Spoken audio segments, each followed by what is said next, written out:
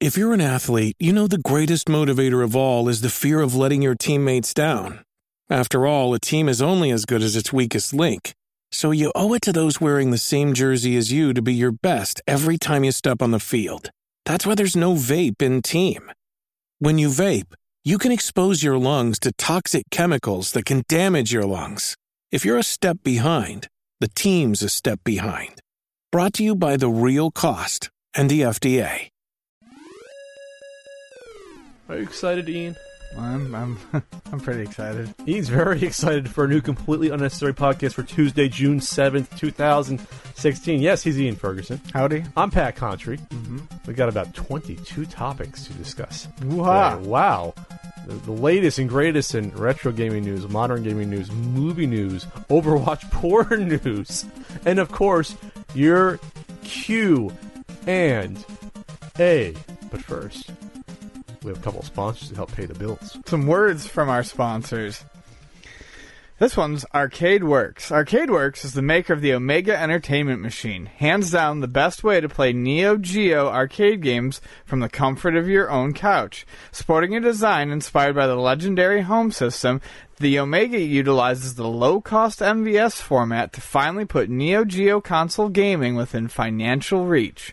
Each Omega ships with the latest Unibios, and the optional VMC upgrade lets players save their progress and high scores. This allows for many options that are normally not seen in the arcades. So get yours today at arcadeworks.net. Use coupon code OMEGA for $10 off the purchase of an Omega Entertainment Machine. And Ian, you like Loot Crate. I like Loot Crate. Yeah. I've been unboxing them with Frank for like 14 months. So Loot Crate's your monthly subscription box for geek gear and gamer gear. There's a t-shirt there every month. You usually get like an exclusive toy or figure of some sort. You get a nice pin. You get it between, about 6 to 8 items every month. The value's usually pretty good. The value's usually between $40 and $50 worth of stuff. And it costs you like what? It's like $14 for 1 month, and then the more you go for your subscription, the lower it costs. It's like $12 plus shipping could be if you get like a whole year. The thing is, I've always liked like the littler stuff, the pins. My wife has gotten them, and like things like luggage tags and stuff, like those sorts of things. I always found very neat. So it's not the same stuff every month. You do see some pretty interesting variety in what they'll send you. Yeah, each month is themed, and June is dystopia. And this is my little read. Pop culture is full of brave new worlds and societies in flux that don't always turn out for the best. Sometimes it's bad, Ian. June's theme will be exploring some of the ways things can go wrong with dystopia. Featuring classics like RoboCop, Terminator 2 Judgment Day, and The Matrix, and new faves Bioshock Infinite and Fallout 4. We've got a figure, cool collectibles, and of course, our dystoperific monthly tee. So that's some good properties to throw in there. Mm-hmm. Not entirely sure how RoboCop is dystopia. Well, it is the future. It's That's right. Absolutely dystopian. It's a bad Detroit. It's totally dystopian. Detroit in chaos. And what is it, like 2020 it's supposed to be? Or we're almost there, right? Yeah. We're almost there. So anyway, yeah. So this is cool that Loot Crate's giving you a heads up, because usually when me and Frank did the unboxing, it was too late to order what you were looking at. But now you have until the 19th of June at 9 p.m. Pacific to subscribe and receive that month's crate. And if you go to lootcrate.com/Pat and enter promo code Pat, you'll save 10% off your new subscription. So, yeah, check it out. I like them. Yeah, I do. Indeed. All right, Ian. So, Mighty Number 9 has a set release date. And to celebrate, I guess the marketing team decided to put out a new trailer and to advertise the game's upcoming imminent release. Holy shit. Let's talk about a trailer that absolutely missed whatever mark it was going for. I think it was trying to hit that, that weird 90s edgy marketing, that Sony and Nintendo were using and stuff like that. They wanted to make you feel cool by thinking you were going to buy this game. And actually, I think the narrator had a pretty good voice for it. He was just given the script was freaking awful, and we'll get there in a second. The voice, he sounded almost like the Splatoon announcer a little bit. Same sort of tone. I would have to disagree. Like the semi-ironic, over-the-top tone. Sure. And Splatoon, well, and that's exactly, you're right. And Splatoon did that properly. They hit that 90s Nickelodeon vibe just right.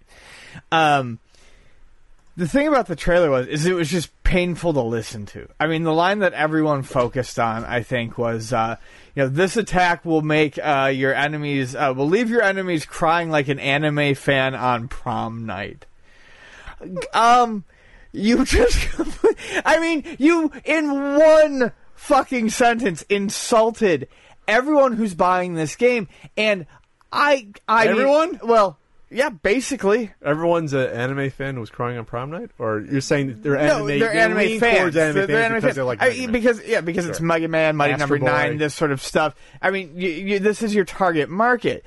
And yes, have a thick skin, learn to laugh off a joke.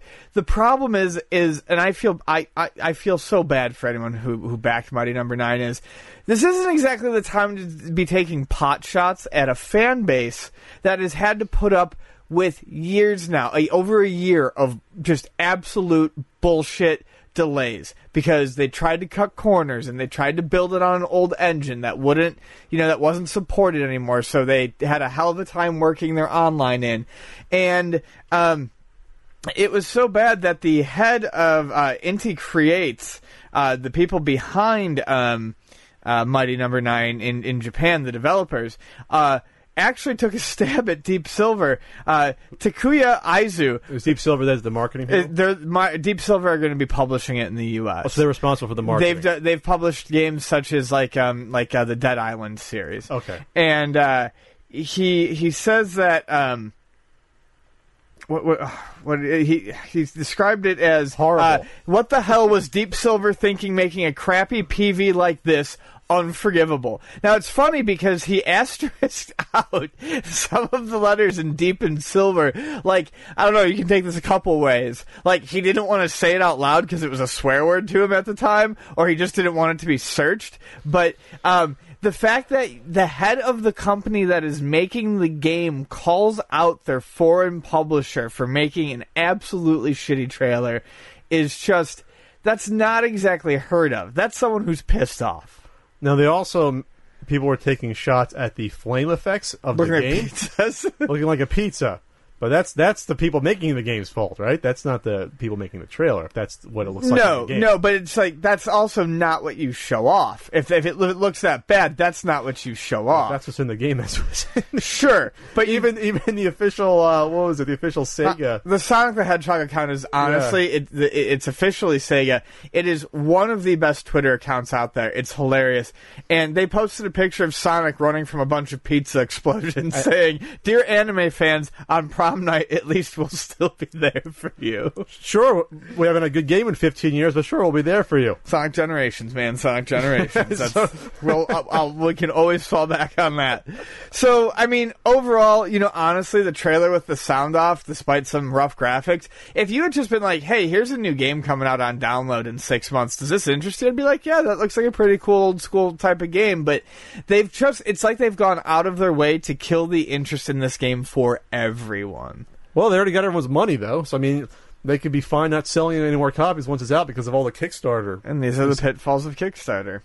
But does it actually look like a good game to you? Is this going to be the product that people kickstarted or whatever it was, a year and a half, 2 years ago? I don't know what people wanted to kickstart when they wanted a new Mega Man Mega Man type game. Sure. This does not look like a Mega Man quality type game, but it does look to me to be in the same vein of what people probably should have expected from it. Now, like I said, it does look kind of low rent. Like, I'm not trying to defend the game, but to me, yes, just from watching the trailer, this is what I expected.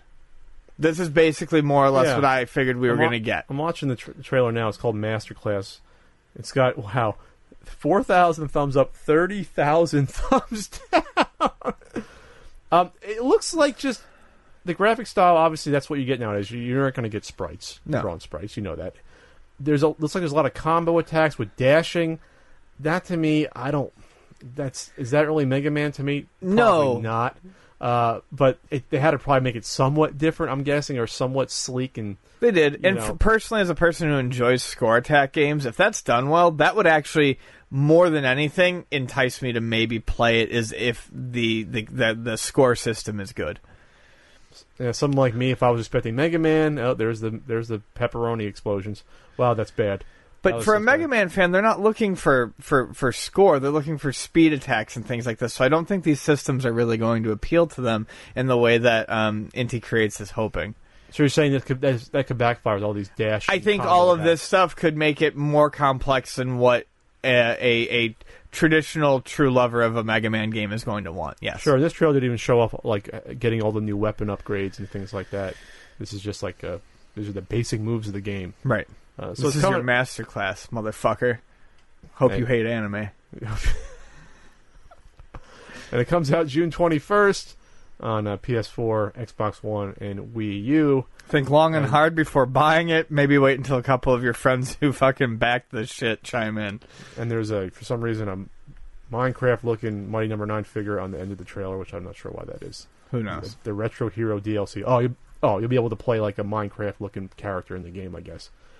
Yay! Thumbs up. Yay. Ian, how's that Overwatch treating you? So, here's the funny thing about video games and myself lately is I've been having a very good run with modern video games. More interesting, I think, at least for me, and I think, anyone who knows me, is that I don't play first-person shooters. I don't. I haven't liked the genre in a fucking decade and a half, with the exception of, yes, I did like Call of Duty Modern Warfare. I thought it was good. But Doom, we talked about last podcast, turned out to be phenomenal, and Overwatch was a game that I had my eyes on, but I was iffy on it, and I'll describe what the game is. Everyone in the freaking world knows what it is now, but let me describe it, and I'll tell you why I was iffy on it. Overwatch is a team-based, objective-based, multiplayer-only online first-person shooter akin to something like Team Fortress 2.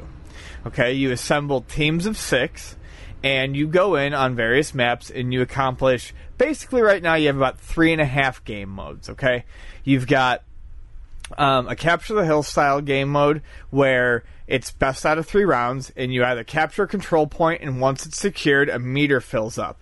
And when it gets to 100%, you win that round. Now, if the other team comes in and contests it, and they get it, then their meter fills up. It's like domination from Unreal Tournament. Okay. So, these old names are just kind of slipping me. Then there's Pure Attack or Pure Defend, where the attacking team has to capture 2 points while the other team defends 2 points. And then you switch it, and you do it the other way. And then there's Escort missions, which are actually a lot of fun. Normally, I hate Escort missions, where you basically have to push a car along to a destination or a vehicle along a track. And then there's one hybrid mode where you have to capture a point first, and then you have to escort the car once you capture the point to the end. Now, what makes Overwatch unique, beyond the fact that it's probably one of the best advertising campaigns, pre-release campaigns I've seen a company pull off. I mean, they had people in love with these characters before anyone really had a true grasp of how the game would play is... It utilizes 21 different playable characters that you choose from, divided up into offense, defense, tank, and support classes. And within those 4 classes, I'm not exaggerating when I say that each of those characters plays significantly differently. So you have your character like Junkrat, who's best at staying in the back and lobbing bouncing grenades. You have your character like Tracer, who's basically the de facto mascot, who can blink forward multiple steps in an instant, or she can rewind time while she's playing, which means if you round a corner and you enter an ambush, you can press a button, granted there's a cooldown, and she will actually flash back in time to where she was with her health at that period of time, because she can only take 1 or 2 hits before she's down, whereas someone that I like to play, like, say, my secondary is kind of Roadhog, has 600 health and can soak up bullets. So what you get is essentially you get 21 really well-crafted characters. People are in love with these character designs. But you have 21 incredibly unique loadouts that you're playing the game with. So the characters are equipped with their default primary weapons. Each get one primary weapon, and then they get, depending on who you are, you get a bunch of different stuff. So like Tracer flashes around or can rewind time. Junkrat can launch a explosive tire that he can steer around and then find a group of enemies and blow it up. Roadhog has a sickling hook that he can use to drag enemies closer and then use his shotgun at close range. Or my favorite character, the fucking troll that everyone loves but everyone hates to play against, Mei, who can literally create walls of ice at openings to funnel people around, and she has a freeze gun that allows her to slow enemies down and freeze them. So it's all very unique. So you can create a balanced team and actually employ strategies versus a lot of other, I hate to say it, a lot of first-person shooters don't put that much thought into the team mode where everyone has the same weapons or ends up using the same weapons that they prefer. Precisely. And to further this point, Blizzard actively encourages when you die, or at any point in your game if you're not dead and you head back to home base, you can switch your character as many times as you want in one game. So, if... I like to play as Mei, but there are certain maps that aren't good with her all the way through. So as we get further along the escort mission, I may back out of Mei and pick someone like Soldier 76 or Tracer so that I can get up to the front lines really quick. Or if I notice that I've got someone who's tanking really good in an objective area, I'll switch to Mercy, I'll attach my healing beam to him, and I'll just hide in the back. And keep him alive while he's dominating the point. So what happens is you have this game with all of these great characters and these really well balanced characters, but it's all brightly colorful. It's all oranges and blues and greens and sort of like Splatoonish. Yeah, and it's not just a welcome aesthetic change. For people like me who are colorblind.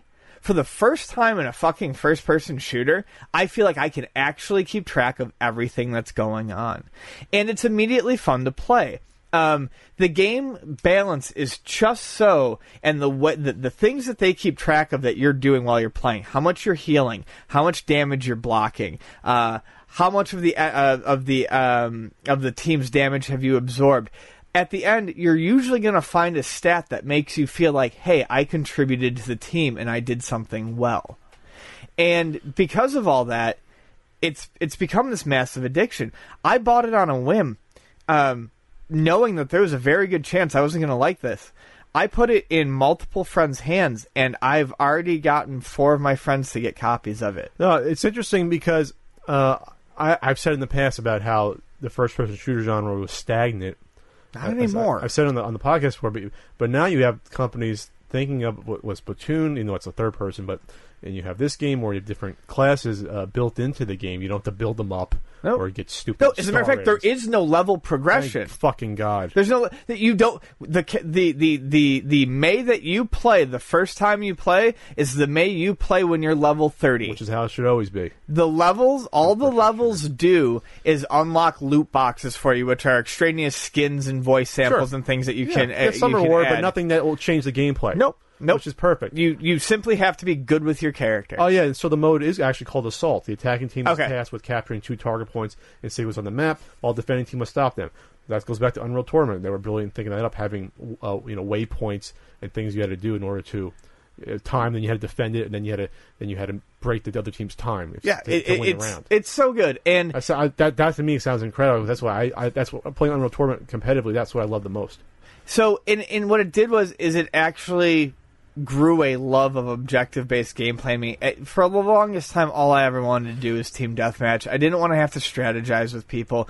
But this game, I'm learning that. Yeah. And as a matter of fact, I don't want team deathmatch in this game because it's going to unbalance half the characters, because some of these characters only work really well in synergy with others. There's a character named Lucio, who is a support character. He's a Brazilian DJ, and his thing is he can play a tune which either heals people in the radius around him for a certain amount of time, or it speeds them up, which is really great to getting to an objective. But you can use also something called crossfade, so that you can switch between that on the fly once, like every 6 seconds, you can switch what you're doing. So he's amazing, and he can do damage, but in a team deathmatch game, suddenly his usefulness is drained considerably. So they've put a lot of work into it. Some people have complained, and I'm not gonna get down on them for this. There's 12 maps. Each map is limited to 1 game mode each right now, because they're balanced maps. They're trying to balance the maps. But 21 characters you cannot bitch about. No, there is no ranked play right now, but ranked play comes out at the end of June. And much like Splatoon, and Blizzard is obviously going to do this better because this is how... I mean, Blizzard still releases fucking patches for Diablo 2. Blizzard has promised that all future map DLC and all future character DLC is 100% free. Once you buy the game, you're supported with this game for the life of the game. So there are a lot of people who have other minor issues with this, and I read them and I go, yeah, I can see that. But as a person who's finally finding first-person shooters refreshing again for the first time in 15, 20 years, I can't help but gush over this game. And if you follow me on Twitter, I'm sorry, that's all I've done for the past week is gush over this game. I'll definitely look into it. PC, I don't have a PS4 or Xbox One. Speaking of gushing, let's talk a little bit about Overwatch pornography. That looks so sad over my little segue there. No, that was actually one of your best segues. It was also the filthiest segue you've ever had on the podcast. Yeah, well, it came out of my mouth. Oh, Jesus, that's not going to help us either. No, it's not. That's fine. I'm just going to, I just spit out what's in there. Completely unsurprisingly, because it's not surprising with any game now, especially not a game that the developers took so much time making these characters, there is a huge Overwatch porn scene. And Blizzard is, doing what they can to remove some of this porn. Now, before I go a little bit more into what's happening, I need to address the fact that these people there are people out there who make this who are complaining that it's their artistic expression and blah blah blah, they can't do this, etc. And to an extent, that's true. Drawn porn of Overwatch is not, to my knowledge, what's being targeted. Trust me, just out of curiosity, I check every once in a while. It's not going anywhere. Drawn Overwatch porn, it's there. So people are actually doing like cartoon? Yeah, actually like drawing it, like just pictures, not movies. Right. What they are taking down is the movies, and they are targeting specific movies because, one, they're being made in Source Filmmaker, SFM, which is a Valve product that allows you to take 3D models and stuff and basically make little movies. Some more popular stuff was done in it. I hate to make the assumption because I could be horribly wrong, but I think something like Red vs. Blue may have started off as a Source Filmmaker type of project. Okay. If I'm wrong, but that's what it is. But what it uses is you can make your own models, but you can also take models from elsewhere. Well, what happened is people ripped the models from Overwatch. So they're not creating at that point. No, so they ripped the models, and they may have declothed some of these models to make these. Generally, with SFM porn, what I've learned is it's research. And guys, I look at porn. I'm not. This is really. I'm new to this world of SFM porn. It's usually loops. It's usually like looping GIFs. Some of them are like 45 seconds in length, but it's not really like a start to end movie.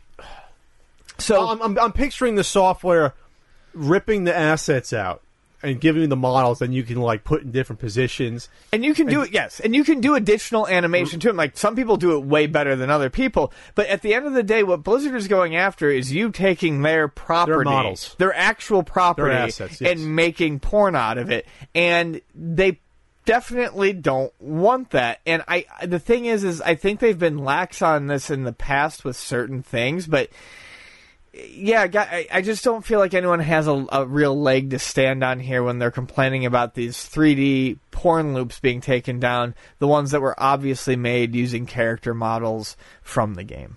Well, they'll never be able to take them all down because a lot of these will be reposted on porn sites that are not based in the U.S. anyway, and they say we don't give a shit. Pornhub did start taking them all down, though. All the ones that the company... Blizzard is using an intermediary company here, name of which I forget. Iridetto. Yeah, Iridetto. I was going to say iridescent. Iridetto. But all the ones that have been taken down by Pornhub have been requested to be taken down by Iridetto, which everyone believes is an intermediary between Blizzard and these porn sites to have these taken down. So, I don't know. You know what? I gotta tell you. Let's just talk a quick little bit of cartoon porn. These 3D loops are never particularly freaking good, anyways. So go find your drawn porn elsewhere. I mean, there's plenty of erotic art for anything you could possibly imagine. Well, this is a game where, what is it? There's probably a good amount of, off the top of my head, I saw, Tracer is the one, there was a controversy around her pose showing her butt. Which is funny because they actually made it, they made it just as sexy. They put her in a pinup pose. They were they even said going back to that they were planning on changing that anyways, and they just put her in a different pinup pose. Well, the point is that that was a big hubbub around that, and then there's a character. That's like an angel character. There's a lot of female characters in this game. Yes. So I think as first-person shooters, it doesn't regularly happen, and with Blizzard being a huge company, this is going to have a lot more people interested in looking for, I'll just say, fringe entertainment like porn. There's not many games where you can do probably porn on this level for a game, other than a game like this. Well, it's interesting too because I feel like if we're going to take porn seriously for a minute, I take this ultra seriously. There's a lot of diversity in the cast. You have Egyptian. You have May. The character that I play as is a Chinese climatologist who is definitely on the curvier side of things in terms of like female. She's thick. She's thicker. You have oh Christ, Ferguson. You have Koreans. You have, like I said, Egyptians. You have a very wide variety of races and colors and backgrounds, and I think for a lot of people it's like, I identify with that character and I'm going to go out and see that person naked, whether it's guy or girl. I hate to say it's also a fantasy to have a whole bunch of different type of women, so if there's like 8 different type of women in there, let's see them all naked. Well, and I mean, it's not my thing. There's a bunch of really well-designed guy characters too. I mean, there's tons of opportunity here for Overwatch orgies to continue for the next 20 years. Go see those Overwatch wieners that are out there, too. Yeah. I'm sure they're in catch the wieners, catch the thrill. Gotta catch them all, I guess. Catch the thrill. Is that going to be the Overwatch porn? Overwatch porn, catch the thrill. Overwatch, the world needs porn. All right, so I'll have to do my own research on this topic. Yeah. So we'll touch briefly on this is a little bit older, but it's just fucking pathetic. You people who were responsible for this are fucking scumbags who are just the worst. So No Man's Sky, a highly anticipated game for the PS4, got delayed until about August 9th. It's the open universe explorative space sim. Yeah, the space combat, space exploration, documenting of species. In the vein of Elite and Privateer, but there's a little other stuff thrown in it. It's billions of planets procedurally generated. It actually got delayed to my birthday, so I'm fine. Yeah, I remember seeing Jesus, when the PS4 was first previewed, this was one of the featured games. So it's supposed to come out.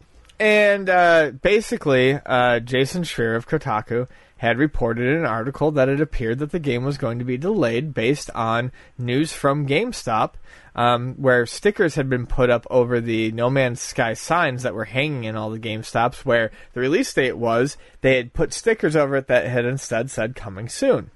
So Jason Schreier reported that there had been likely a delay. And it was later announced that the delay would probably be August 9th. And a whole subset of the internet got very angry at Jason Schreier. Now, I don't love Kotaku, but I think part of the problem here is that it was a Kotaku reporter. And he started receiving death threats. What's interesting about this is the abso-fucking-lutely insane conspiracy theories that are surrounding this. The guy from Hello Games got death threats, too. The main guy behind Hello Games making it. Because, as in the words of these people, you knew what a delay would do to people like us who have been doing nothing but looking forward to this game. It would ruin us. By reporting, and they said this, by reporting with only shaky evidence from one retailer. I'm sorry, GameStop, love them or hate them, they're a big retailer, and if they've changed the release date, that's not shaky fucking evidence. By only reporting this, you have thrown all this into a tizzy, and basically you have forced Hello Games' this is the part that is crazy. You have forced Hello Games' hands into delaying the game because people are now expecting the delay and expecting that if it releases on time, there are going to be problems with the game. That's insane. It's fucking nuts. But so, more importantly, I'd like to focus on the fact that the director of the game, Sean Murray, said he received death threats. Yes, exactly. And there's always going to be trolls out there, obviously. There's always going to be people that take stuff way too seriously or people that think they can rile people up. But for those out there that are teetering on the edge of wanting to make death threats over a video game, please don't. Because once you do that, I don't think there's anything... There's never... You can't go back after that. There's no redeeming you. You can't look in the mirror years later and say, I have a nice wife and kids now, but oh yeah, I remember I sent a death threat to someone over a fucking video game being delayed. There were people, and it's like it gives you a mindset of where these people are. Like things said verbatim. This was the only thing I was looking for in my life this summer, and now you've ruined it. Yeah, you're not doing much to crack those stereotypes of video gamers, are you? Well, and the fucked up thing is, while they're amassing a group around them who want to rah and get angry at people and get angry at the dev and get angry at this Kotaku reporter, what you're doing is setting back what you've supposedly been fighting for by like 2 decades by being the type of whiny pissant babies who are going to cry over a fucking release date change. Well, sure. Well, you can't always lump in individual actions with a quote-unquote larger group or conglomerate of people and make it I'm saying all video game players have wanted to better the view of game. I'm not lumping in anything. I'm saying that everyone wants video games to not have a stigma, and here you are doing exactly what has given you that stigma in the first place. You're always going to have assholes. That's never going to change. I mean, I just think it's just... Fuck, man. It's just unfortunate that... Let's just hope that... Well, if these were over Twitter, hopefully Twitter takes it seriously and suspends these accounts, or someone looks into it, they find out the IP addresses, and local PD could come talk to those people, even though they're probably not credible threats. You got to come down on these people either way. Well, and Twitter doesn't fucking do anything about it anyways. I mean, that's been widely documented. All right, well, No Man's Sky is going to come out either way, and people are going to like it, I think. There's one thing, though, that's not coming out either way, and you and I called this a long time ago. And I'm going to do something that I try not to do it too much in length, but I'll get there. Dreamcast 2, Project Dream. Holy fuck. It's no more. Did we report on this in the fall, was it? I think it was the fall. When people kept asking us, Pat, what about the Dreamcast 2 petition? So we finally... What about the Dreamcast 2 petition? What? And we basically said, this will never, ever, ever, ever, ever, ever happen. And we got... So this is what I was talking about earlier. We got so much heat in the comments section. There was that one guy, Tornado something or another, who ran around and tried to discredit everything. He's like, no, we got it. We were in talks with people. This is going to happen. Every single person who poo-pooed it, he had like 50 fucking comments in this one section. Yeah, defending Project Dream and saying we were all haters and this was going to happen. So if you're listening, fucking weirdo, fuck you. We called this. Hold on. There's no reason to have to call individual idiot commenters. No. I think everyone who listens, who remembers this, is going to be like, no, this guy deserves to be called out. Then go back and look before he hears this and deletes his weird comments. Yeah. So, and it's exactly what we thought. This is fans wanting to make hardware a reality, and you can't do that. And it seemed like basically what happened here is there were some people who might have begun in the early stages to look at the viability of one of the many ideas they had for this project. The one that sounded perhaps the most interesting to me was basically just a Dreamcast with some sort of wireless router that would provide some sort of fan servers or servers for some of their online games. Basically, just a modern Dreamcast, a Dreamcast Slim, if you will. It still has a drive to play the original. Right. Basically, just a Dreamcast with a couple bells and whistles, and that would have been neat. However, and the reason why I did bring up this guy or girl more specifically is it sounds like a bunch of fucking over-eager fanboys basically caused a bunch of infighting with unrealistic expectations, and the only people with any credibility that could have done anything with this project, which wasn't going to get off the ground anyway, were like, fuck this, we're the hell out of here. Okay, so there was originally a Change.org petition that they submitted to Sega, which Sega probably thought, oh, that's cute. We got out of hardware, 15 years ago for a reason. It fucking killed us. Right. So why would we jump back into it? But on Project Dream's Facebook group, there was a message, a going away message. The project has been taken offline. This is due to a schism within the team caused by inefficient and amateurish conduct, resulting in members being removed and others leaving the team. In light of such unprofessional behavior and an embarrassing lack of progress, seasoned members of the gaming industry have chosen to distance themselves from the project. Yep. I too am stepping away from Project Dream.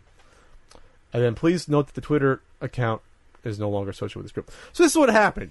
You forgot one thing. Then someone else came out and said, no, it's not done. Like, on that account, and then that account went like that or something like that. So this is what happened. You had probably 3 people that had probably some experience with hardware that said, let's see where this can go. We'll take it slowly but surely. Then you get these fucking Sega fanboys join the project and don't know how to act professionally, have no knowledge of hardware development or any business sense, and fucking kablooey, blew it up. By they probably started fucking emailing random people at Sega saying, oh, it's a great idea, come out with it. And Sega's like, what the fuck is this? Yeah.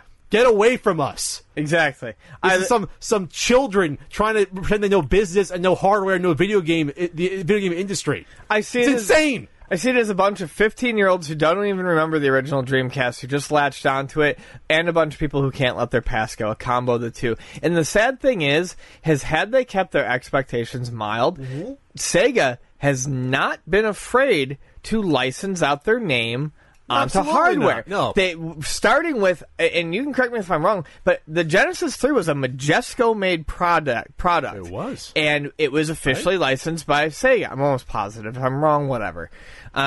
Then they did there was the first portable Sega Genesis handheld aftermarket one, but was officially licensed by Sega, gave it their blessing with games on it. Now there's the Sega that it seems like everyone who comes into my store owns, that you can get it like Rite Aids and Targets. Yes. That has 80 games on it and a cartridge slot and controller ports. Yes. So had you played this cool and you had waited, you could have gotten something to what you were maybe looking for. A modern-produced Dreamcast that isn't as loud as the old one, that came with wireless controllers, and maybe, just maybe, if you were freaking lucky, maybe some sort of internet connectivity, and maybe some sort of revitalized fan servers. I think their best bet, which I think what they plan on doing, was why don't you make a PC with a drive that can read and play Dreamcast games, get the Sega license for the name, and like you said, maybe they can do something to get old servers up, and worry about potential new games down the line, or maybe depend upon the pretty robust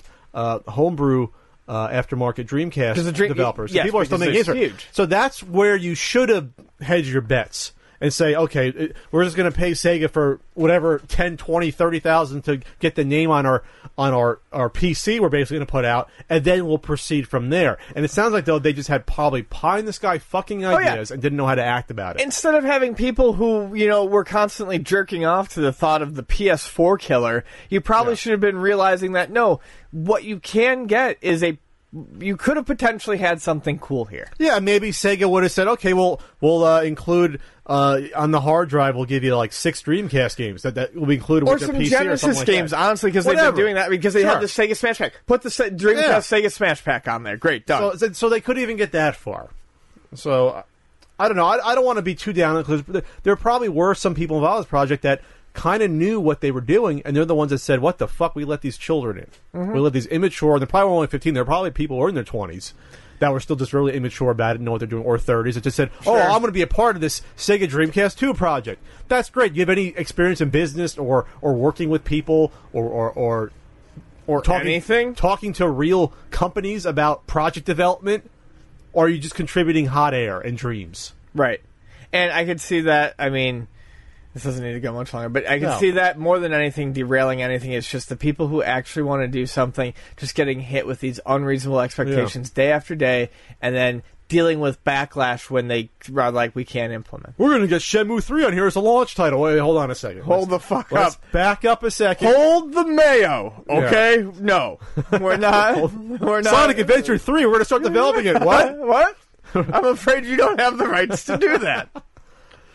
Ian, we have a scumbag. Seller? Seller? The? Week. Week. We haven't done one of these in a while. This is someone trying to sell a Clay Fighter Sculptor's Cut. For $300? It's at $350 with 3 days left. Yeah. Open auction as you're listening to this. Its seller, Kent, as in Clark, $535. You're our scumbag seller of the week, Kent. So we got a nice seller here with a nice wall of stacked N64 games behind. And so at first glance, it's a Sculptor's Cut. Look at that. That's the hardest to find N64 game. It goes for a decent amount of money. I was lucky enough to find mine for $5 at the swap meet. So, but then you look at the description. Humble brag. It's very humble brag. Up for auction is Clay Fighter Sculptor's Cut game for the Nintendo 64. No, excuse me, the Nintendo N64 console. The game has no scuff marks. Cool. I wonder why. Sharpie writing or any tears on the front back labels. Excellent. Good so far. The front label is a replacement reproduction. Oh, okay. And the board inside is a brand new reprinted reproduction board. The game itself has been tested and works great. No shit, because it's on a reprint. A reproduction board. Yes. This is from my personal collection. That you made. And would be great for any collector. All right. How many problems do I have with this listing in so few sentences? The fact that it's a reprinted reproduction board that who knows where they got it from, or people, maybe AliExpress, they probably ordered a bunch of them. Right. It's a repro label. The fact that none of that's stated in the auction title. The fact that there's idiots bidding this up to $350. My biggest problem is there are actually 23 bids on this. But then again, you don't expect repros to be on eBay because they're not supposed to be allowed, and people are taking advantage of it. But all you have to do is read 2 sentences into this. Yeah, people, please read what you're bidding on. No, I've gotten burned out on repro stuff, but I've gotten burned out reading stuff totally where it said, maybe the manual has a rip here or there. Oh, me too. Like and I just suck it up, but still, like with something that's this expensive. But this is what boils my bile. What? That'd be very painful. Mm-hmm. This is from my personal collection and would be great for any collector. Any real video game collector is not going to deal with counterfeit bootleg bullshit to begin with. Right. Which means that this, by personal collection, you mean this was in my house for a few moments before I realized I'd been hosed. This is from Let me pass it on. Or I ordered this from AliExpress for $20 and think that I can pass along to some fucking rube for $400. That's more likely as from my personal collection. My question then is, though, like, why go into this detail when collecting is getting to the point where people know what they want? Here's a potentially real Sculptor's Cut right above it with 33 bids for $276.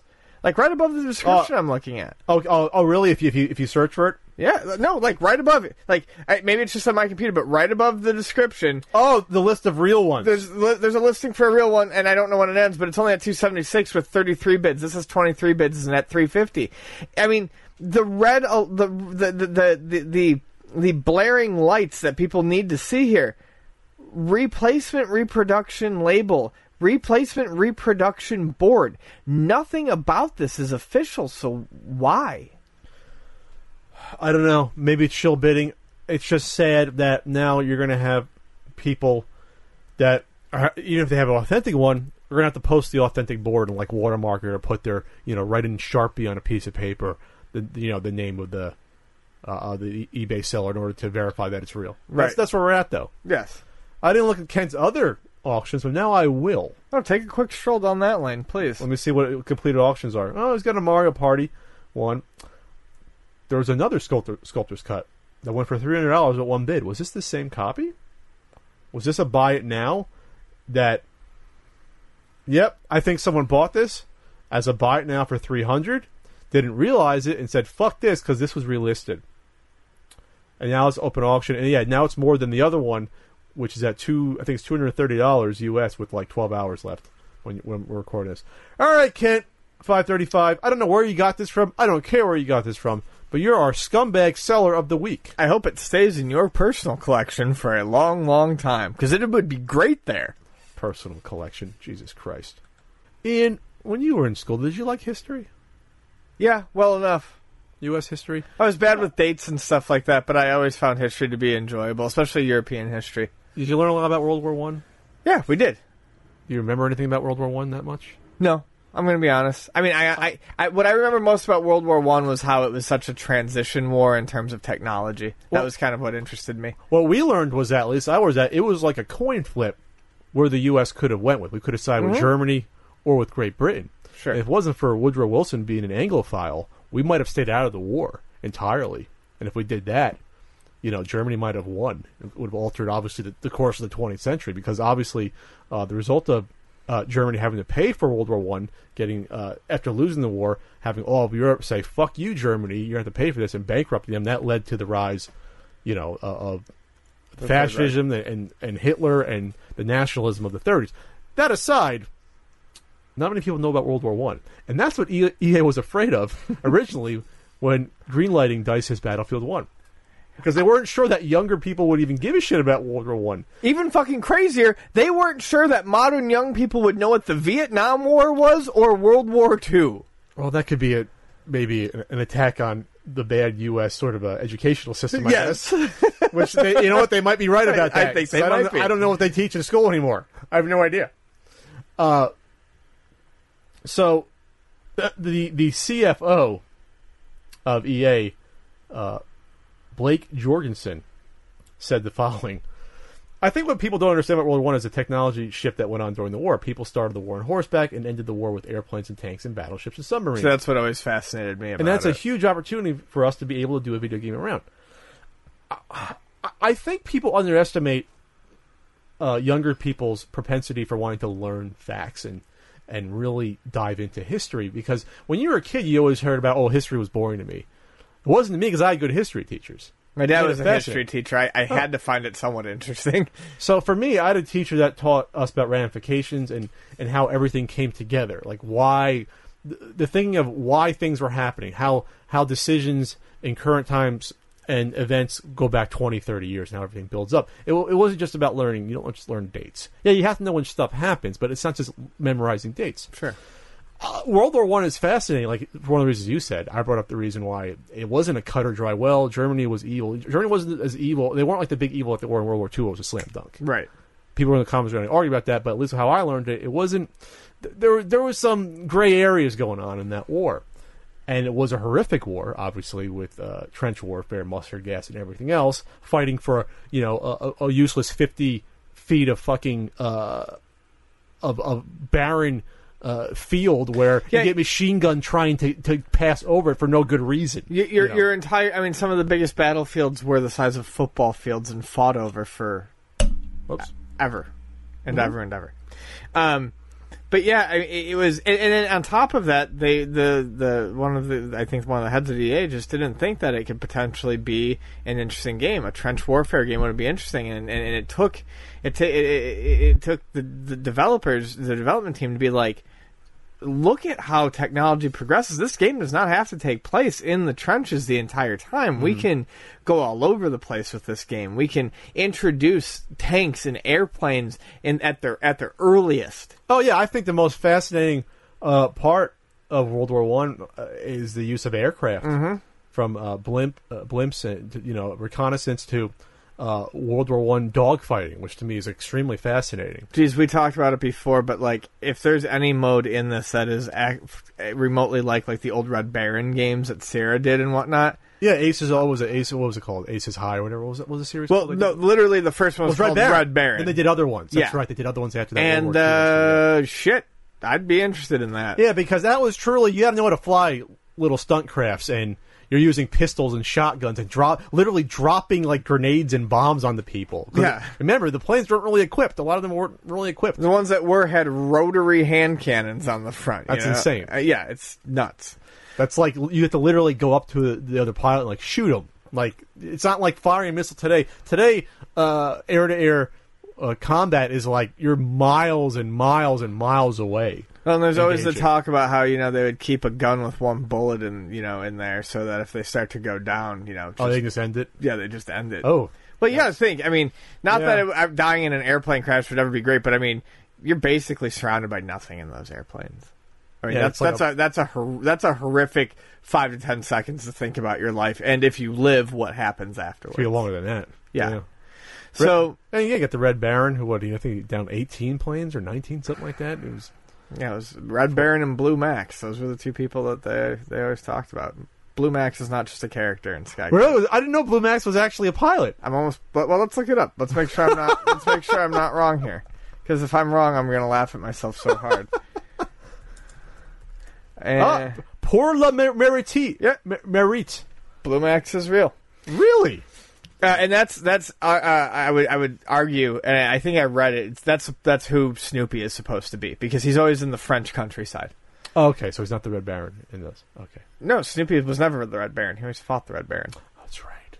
He's schooling me. Jesus Christ. But anyways, I'm glad that they got over the fact that maybe youngsters wouldn't know about this and decided to take what is oddly, I feel odd saying it is, but they really are taking a risk with this game, and I think it's going to be interesting. Far more of a risk than Call of Duty doing the future thing. Yeah. And, to go back to the history thing for 1 second, and how you said that, I think, kids, when presented with it in the right way, want to learn about the past. It's just like why I have 14-year-olds buy an Atari 2600s. When you're interested in something, or a game can present something to you interestingly, or a movie, the curious kids out there are going to want to learn about it. It's not going to dissuade them. It's going to interest them, I think. So The Sims came out with an announcement, Ian. Yeah, they had been working on a patch for about a year, and it's a very simple thing, although there are people out there who think that people different from them are, might come and eat their babies. But this patch that they have just released eliminates all gender boundaries from Sims 4. So what that means is,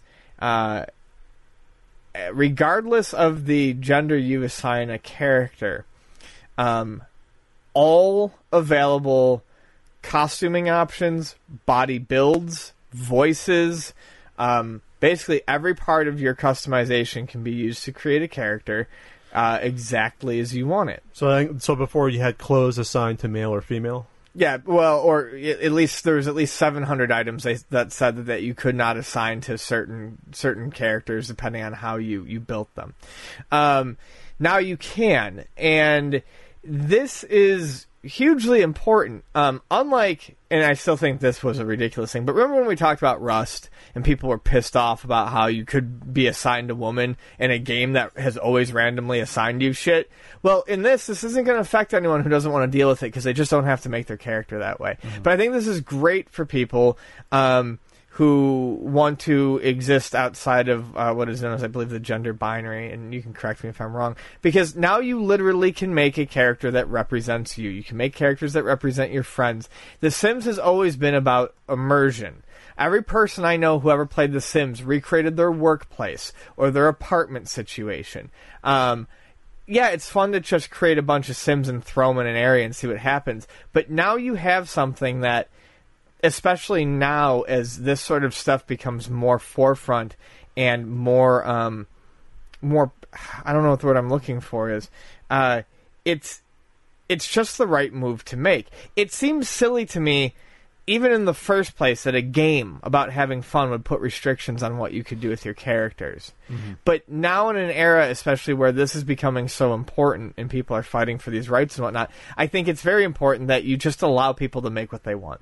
People need to stop putting all these restrictions, I think, on character creation and let people create the character they truly are or want to be or want to role play, whether it's The Sims or something else. Well, that's what I'm more going to focus on, is that a game that's supposed to be fully customizable should be fully customizable. Yes, exactly. That to me, it may not be. I may not want to create a character that looks or acts how I'd want to in real life, but I should have the option to create whatever I want anyway. Yes. I should have the option to create any wacky character with any different combination of clothes or hairstyle, and it shouldn't be encumbered by a weird sort of rule set that's in there. Right. Even the fucking Jesus, I don't even the Fire Pro Wrestling games have that boundary. I forget if they had even that many boundaries for clothes. No, you could put a female head on a male body in Fire Pro. You could all the clothes were interchangeable, and in Fire Pro you could even, which back that now it's becoming something that certain federations are messing with, but you could even do male versus female matches in Fire Pro, which you can't actually do in something like the WWE games. I think Fire Pro may have had only certain tank tops that the body type changed, I think, but I don't remember. I'm thinking of maybe the one for PlayStation. Anyway, the point is that to me this could be about, you can look at it as this is good for trans rights or representation or social boundaries being removed, things like that, or people being more accepted. I just look at it as this is a smart move because this is how the game should be. This is how the game should be. If you want to have a game where you want to simulate whatever you want on your terms, you should be able to. And you should have the freedom to do what you want. Yeah.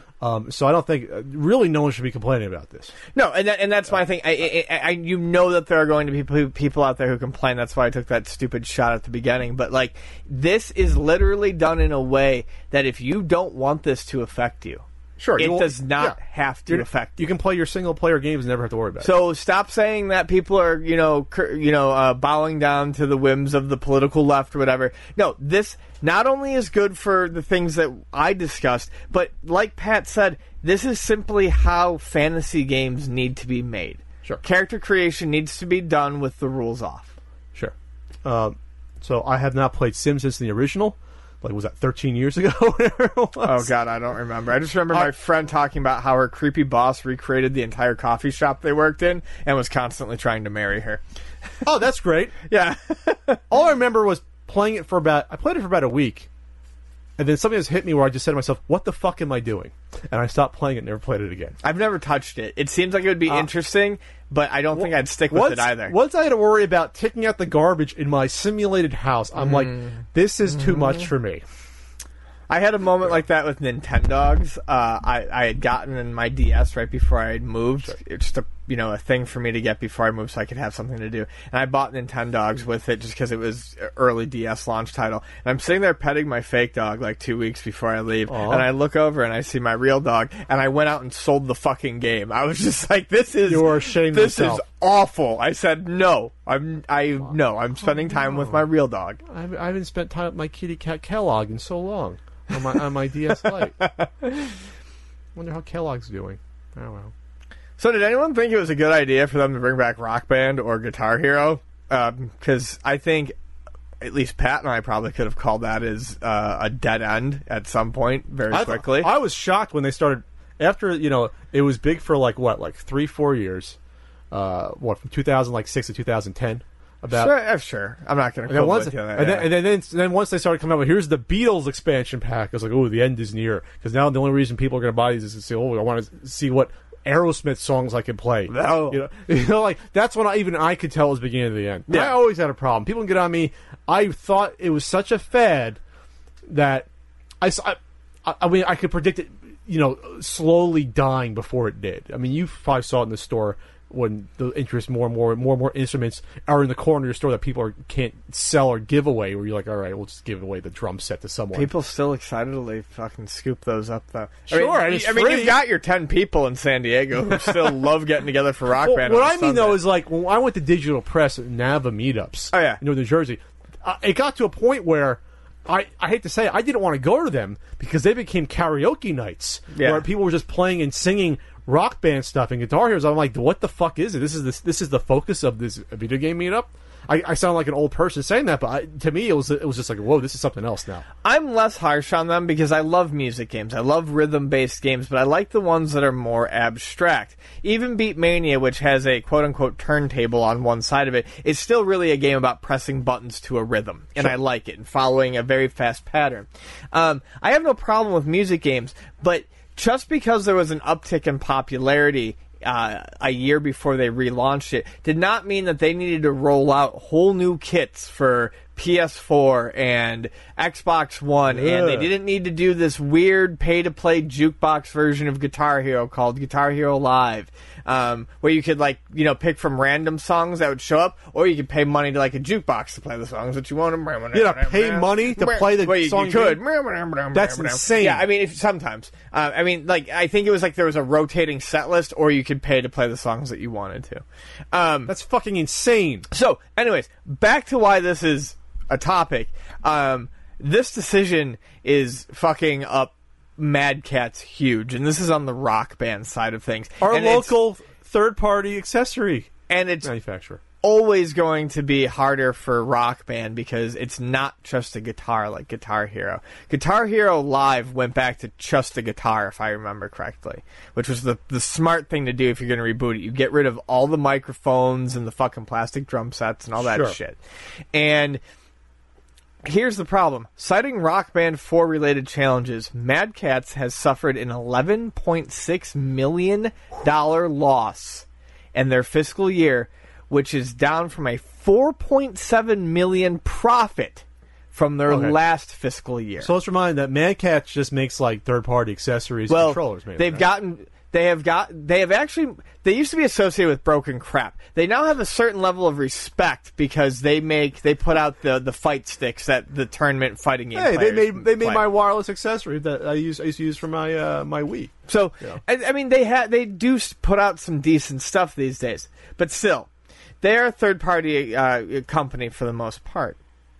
So not only is it down from this is $11.6 million loss, down from $4.7 million profit, but even more insane, Mad Catz has $8.3 million worth of Rock Band inventory that they have to sell off by September 6th. This means that after the date, they will no longer hold the license and cannot sell the stock. So they could potentially the license for Rock Band. So they could potentially lose another $8.3 million on this. Holy shit! Now this was reported by Destructoid. The company is somehow managing to stay positive. Significant restructuring program, which means it's going to shave $6 to $7 million annually. There's nothing positive about this. Restructuring means layoffs. This means people are going to lose their jobs because they went whole hog into a fad that, in an even more niche fad way, sparked back up for 6 months. Well, Harmonix, they have a deal with PDP, which is a competitor to Mad Catz. Yes, so it was once Pelican. Pelican Accessories. So that means that either way, they're going to go forward with them because maybe they don't have any confidence in Mad Catz because of maybe, I don't know, for whatever reason, maybe because they realize that the quality of the accessories, or they made way too much of it and now it's a glut of it. Either way, Mad Catz is screwed. Yeah, they're absolutely screwed. They have all this inventory they're not going to be able to sell. They can blow it out and take a loss. No one has ever called me for Rock Band 4. No one. And you have that much of it to move. What you have not moved is sitting there like cement. It's not going anywhere. And they got to lay off a bunch of people. Or they already did. I'm surprised they haven't called us and been like, hey, do you want a couple $1,000s worth of Rock Band stuff in case this gets popular again? Well, is that $8.3 million? That's the retail price or the actual cost of it? That's what's. I don't know. They don't but even if it's $8.3 million, that stuff probably cost you a good $1 million or $2 million at least. Sure, you'd think.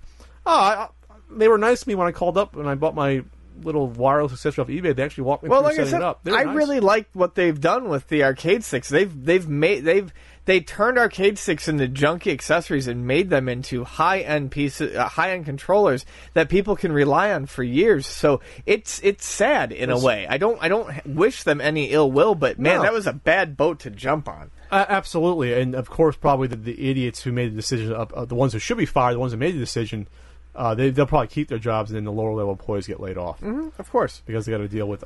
Hey, remember that fad that died out 4 years ago in gaming, 5 years ago? We'll just jump into it and make it the main focus of our business. That's smart. We'll jump into it twice as hard. Jesus. So this was interesting. I had not heard of this, and this isn't brand new, but since I just heard of it, it was brought to my attention about a Beavis and Butthead prototype arcade game from Atari. That came out in the late 90s, or was planned to be in the late 90s. This was going to be a beat-em-up, and Galloping Ghosts which I think you've been there. Yeah, Galloping Ghost is just outside of Chicago. One of the more famous arcades in the U.S. Yes, they have hundreds and hundreds of games, many of which are very, very rare or basically one of a kind. They have one of 2 known Primal Rage 2 prototype boards, and you can go and fucking play it. Ooh. They are the type of place that will, like, with the blessing of the company, make a Mortal Kombat 10 arcade machine, even though there wasn't one, so that tournament players can play it on an actual arcade machine. They're, I think, at this point, the only place in the U.S. that has the F-Zero arcade game with the moving cockpit.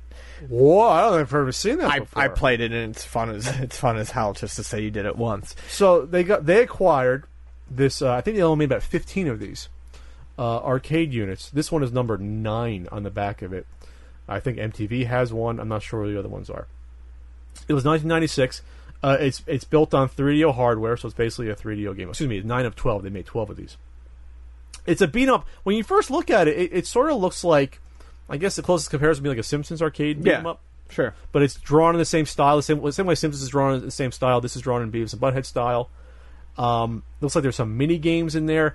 The YouTube video of it is pretty badly shot, but I think Galloping Ghost is going to put out their own gameplay and full playthrough of it, which will be great. But it looks like it was mostly completed, which is interesting. There's one stage they show where you actually, to beat 'em up, but you actually go vertically up with Beavis there, which is interesting. So it looks like they're trying to do something a little bit different here. There's kicks. Looks like there's kicks. There's weapons. There's like little bats, wiffle ball bats. It look like, and you can walk up and walk left and right. It always makes me wonder what other shows might have had games in development that never saw the light of day. It's interesting it never came out, but I figure that, well, the 3DO hardware would set the world on fire.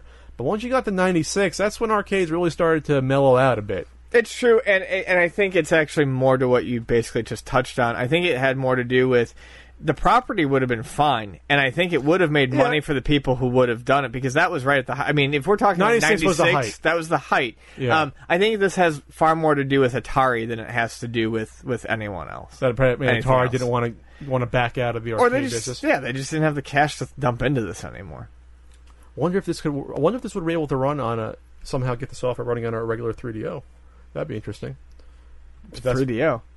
Well, if it's 3DO based hardware, I guess I'm sorry. Yes. Okay. Sure. I don't know if it's a ROM board or like a disc. Probably a ROM board. But a ROM board that somehow just uses a 3DO processor. That's possible.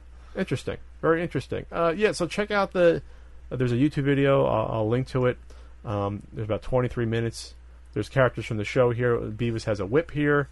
There's like a bonus stage, an interesting bonus stage here where they get on Beavis and Butthead. The animation's fantastic, by the way. It's like directly from the cartoon. I want a bonus stage where they try to buy nachos with counterfeit money, because I think that was. Did you ever watch any Beavis and Butthead? I do, but I don't remember much of it. Okay, I didn't care for it a ton as a kid, but there were certain aspects of it that were hilarious, and there was one episode where they really wanted nachos, so they photocopied dollar bills and then cut them poorly out of construction paper. But what made the joke hilarious was they're trying to pay for the nachos with this fake money, and the guy's like Beavis or Butthead's like, "How much did you say?" And it was like $2.25. So they pull a photocopied quarter out and try to show. All right, that's pretty. But whatever. Beavis and Butthead doesn't get much credit. It was actually pretty clever. Yeah, people get on. Oh, it was sort of like this toilet humor. It really wasn't. It was more clever than you give it credit for. Mike, I think everything, and actually I'm not a massive Office Space fan, but between Daria, King of the Hill, and Daria did Daria have a whole lot to do with Mike Judge? I mean, it's a character from Beavis and Butthead, but I don't think he had much to do with that. Anyways, between Beavis and Butthead and King of the Hill, while neither of them are my favorites, King of the Hill was brilliant. They're not my favorites, but I mean, I look at King of the Hill and I go, this was good. So underrated. It was on the air for like 10 years. It won Emmys for best animated series. It's like no one watched it until 5 years ago. Yeah. Oh, Bobby, what are you doing, Bobby? There's some milk in the fridge that's about to go bad. I used to do a pretty good Beavis in high school. My voice, I can't do it anymore, probably. Yeah. Nope, that just sounded like a dead cat. My voice had more length to it, I guess, in high school. Onward. What the fuck I'm talking about. We called this I'm fairly certain I either called this being the case if we were to actually try it. I think we talked about this, but this is great. Oh, I thought you were going to start the segment. I mean, All right. okay, so On Nintendo Life, an article was made based upon a YouTube video about a user who had a graded Zelda 2 Classic Game Boy NES Classic series on Game Boy Advance. They put out a series. It was about 14 games they did, like Ice Climber, Super Mario Brothers, Super Mario. no, those were different. But they did Super one Mario Metroid, Brothers, they did Zelda, Balloon Castlevania, Fight. Metroid, No, Blue Fight was it. Xevious for whatever reason. Yeah, there was a lot of. There was about 10 to 15. Donkey Kong was one. So he got this graded, sealed, and it was graded. A UK grading company called UK Graders. Oh, this was UK. I thought this might have been. I know they mentioned. I didn't know if this was UK or VGA. It's UK Graders, which I guess is Okay. the European equivalent of the VGA. Video Game Authority. Meh. So it was graded originally a 75, which I have no idea what that means. 75 plus. 75 plus. Better than 75, I guess, negative or minus. So he takes a Dremel bit to the case and then pries it open in the bottom, carefully takes the game out. This is on YouTube, this user. Sends it back in to get graded. It comes back in 85. So it actually comes back as a better grade, which isn't shocking, being that there isn't a really transparent process to how this shit is graded in the first place. Right. Whether how much of the weight is put on the cellophane being clear versus the damage on the box, what's the percentage there? Do 2 or 3 little rips give it go from a 90 to an 85? When you grade a comic book from 0.5 to 10, there are definitions on each of those. And while there is subjective nature to it along the way, there's at least a definition saying this is a 0.5, this is a 1, this is a 1.5, this is a 2. It has also historically been going on for so long that Yes. the people who are trained into it, they learn from people who have done it before. And I'm sure that there are going to be people who go, well, everyone's got to start somewhere. Except for the fact that this has always seemed like a money grab, whereas comic book grading and preservation was, at one point in time, especially before scanners and computers, an incredibly important thing if you wanted to keep these issues around. So, whereas there is a very fine set of rules, and it's been tested, while discrepancies can occur, even my wife has said, lots of times when people have tried to pull this with comic books, as long as it's taken out of the thing perfectly, it doesn't come back lower or higher. It comes back the same grade. Sure. And plus, like you said, it's been around for a lot longer. I want to say 30 years at least, grading comic I'm going to books. say 30 to 40, but 30 at least. Yes. And there's a lot more at stake. There's people who've been collecting comics for 50 years, 60 years. But the other problem with this is that this is CGA, at least in the U.S. The CGA does the action figures, Right. And they do also the video games. The guys on record, the CGA guy, where they actually visited the office, it was like this local business sort of walkthrough thing. And the guy running it on record said, at least for the toys, said one of the reasons to get this graded, get your stuff graded, is that it increases the value. He says it point blank. Search for that video on YouTube. I'm not making this up. He says it increases the value. Obviously, that's bullshit because it doesn't. No. It may appear to increase the value. The only thing that increases the value to me is that it's adding an acrylic case. So that means it increases the value. What's the value of the acrylic case? $25. Or $40 for a video game or whatever it is. That's the increase in value. So again, I'm not shocked that you come back a different grade because no one even knows who does the grading. It's not transparent. Like, who are the experts that do the grading? Who are the experts that, when they bring in a prototype to get verified, who are the people verifying the prototypes? To me, I think it's fairly easy to look at comic book grading and even baseball card or whatever, sports card grading, and look at it as something that, while occasionally I might be like, or have thoughts on it, there is a valid argument to be made there for game preservation. You're not convincing me that this is valid game preservation.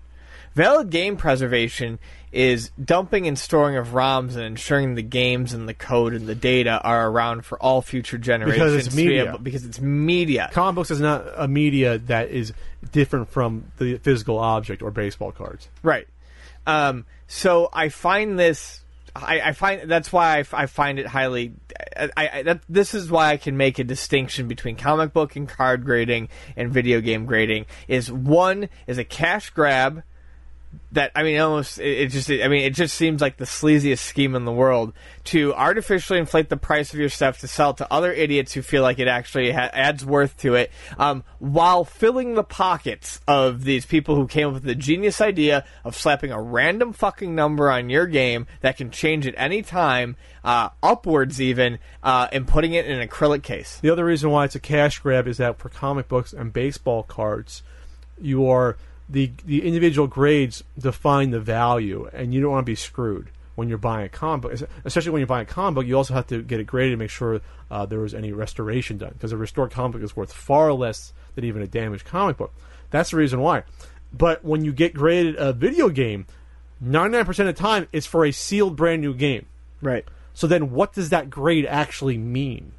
It's new either way, quote-unquote new. It's just now you're just grading the variation of how new is it. That doesn't make any sense to me. It just doesn't. Obviously, if you want to buy a sealed video game, yes, there could be differences in value, but it's not like you're grading, okay, that Deathbots is a 2.5 versus a 5.0 or 7. It's not going to affect the value as much as a comic book worth $50,000. And then having to know exactly, is that a 3.5 or a 4.5 or 4? And I also feel if you're buying a new sealed game, it's enough to put it into a protective acrylic case without the grading. I think the smart sealed collectors aren't going to be fooled or swayed by a grade. They're going to be like, oh, you've got a sealed Bubble Bobble. Okay, and you're taking care of it, and I like this condition. We're going to work out a deal on our own, and they're going to be fine. They don't care about a fucking number and a sticker. Yeah, and plus you can't take it out of that fucking case. Whereas if you have a comic book, the more you open it, the more you use it. If you just put a comic book in a case and you're trying to sell it to someone and they want to know what the true condition is, you got to let them look at it, or you send it to an authority that can go, okay, there's no restoration, the pages are off-white or white or whatever, grading they want to give it. Mm-hmm. They provide a little snippet of historical, wraparound cover, first appearance, blah, blah, blah, and you know exactly what you're getting, and you know what condition you're getting it in. You can look at a sealed video game and assess well enough on your own whether or not that's the condition you want it in, because you know what's inside the damn thing. Yeah, you can't flip through it. Right. Like a comic book to make sure, okay, it's missing the poster, or there's a rip on page 14. Yeah. Which is funny, because speaking with someone from, I won't say any website association, might have, this is of course alleged, I don't know this information personally, so this is alleged, that there was a resealed game sent into the video game graders, and they didn't catch that it was a resale, and it came back. Oh, I'd heard this too, yes. I'm sure that's happened more than once as a test. It's just not publicized. Yeah. Because I'm not saying I don't want to put a downer on the sealed game market, the graded market, but be careful out there. That's all I'm going to say. So this is beautiful. I live for stories like this. We live in a world where people hide behind their computers and troll and act like jerks and just want to make people's lives miserable. And if there's one thing that Pat and I have blatantly made clear, especially in recent podcasts, it's that we don't like it when people try to make other people's lives miserable on purpose. And there was a person on Twitch who went by the name iNexus_Ninja, who was a Twitch troll. And now on Twitch, if you're a streamer, you can receive tips and donations from your viewers. Mm-hmm. That's how a lot of people make spare income. Some people even make all their income doing this. And a lot of them rely on these tips.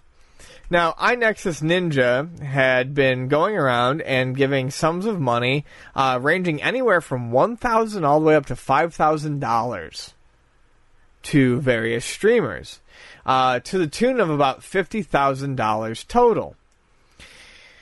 Now, what our little buddy here wanted to do, apparently he's 18 years old, must have come from a very, very rich upbringing, what he wanted to do was make everyone excited that they were going to get a big tip, and then he was going to take the money away like a fucking pussy dickwad. Yeah, so what happens on these streams, if you ever watch these, and there's videos of most of these, you're seeing the reaction. You see that these go through, and usually there's like a message that pops up. It's automated, and you can see some are male, some are female. They're like, "Oh my god!" or "Oh, can you believe that?" And it stops the stream, so it gets a lot of attention. So this isn't just something that's not seen. This is something that everyone sees it. And if these are popular streamers, these are 1,000 people watching or more, or hundreds of people that are seeing this person. Like could be to them a life-changing money or money that can really help them out. And that's the sick thing about this is these people want to see these people get excited and get happy over getting something. You don't know what's going through these people's minds, not to get too sappy, but what if they've got bills and they're like, oh well shit, that takes care of that, or that's going to pay my taxes, or this or that. And these sick fucks do this, and then they try to reverse it at the end of the month. Well, PayPal said nope. No, you donated this, and we're not giving it back to you. So, fuck yourself, and hope you learned yourself a hard lesson. And that's fantastic. I mean, that just made my day. This was actually a recent story we put up on our little our topic sheet where we discussed what we're going to go over, and I was just so happy to read about this. And little guy's probably going to go cry off to mom and dad, but nothing's going to... It's unlikely anything's going to happen. Because he tried to do, I believe, like the equivalent of a chargeback on PayPal, and they're like, no. Now, if it's a credit card, he could, but it's very unlikely that anyone has their PayPal account linked to a credit card. Most people, from what I understand, have their... PayPal accounts linked to a bank account because that's the easiest way to transfer money from your PayPal account into your bank account. Well, you can do either. You can, but it makes the most sense, I think, for most people to do it. So I have mine linked. I would love to think that this is the end of the story and these people get to keep the money and he doesn't do a chargeback or whatever it's called. He's an idiot for not using a credit card because a credit card, you always have your credit card company that you can contest it. Right. And at least get the funds delayed. This is just idiocy if he just thought he could go to PayPal and get him back automatically. Yeah, this is PayPal through a bank account. He's not seeing a cent of this ever again. And well, if that's the case. Congrats on the Twitchers. He's a fucking idiot. Twitchers? What are they called? Streamers. Streamers. Okay. Streamers, not the X52 game, which I love. That's just the name of them. What an absolute, yeah. It would make more sense if, I don't understand any 18-year-old that had $50,000 in his account, he would just even risk blowing like this. I think it had to have been a credit card that he somehow got a hold of. That would make more sense to me, at least. According to this article, the 18-year-old appears to have a very casual attitude towards spending thousands of dollars. But how does an 18-year-old have a credit card with a $50,000 limit? Through his parents. The parents can get it for him here. Well, but they could also give him the money then, too. I mean, who knows? Either way. I'm glad that, at the very least, I hope that these streamers get to keep their money. And either way, it's very nice to see PayPal take the stand that they did and say, eat it. Too bad you couldn't try that with the NES Marathon. Everyone could. This one went to a good cause, losing the $50,000. Ah, well.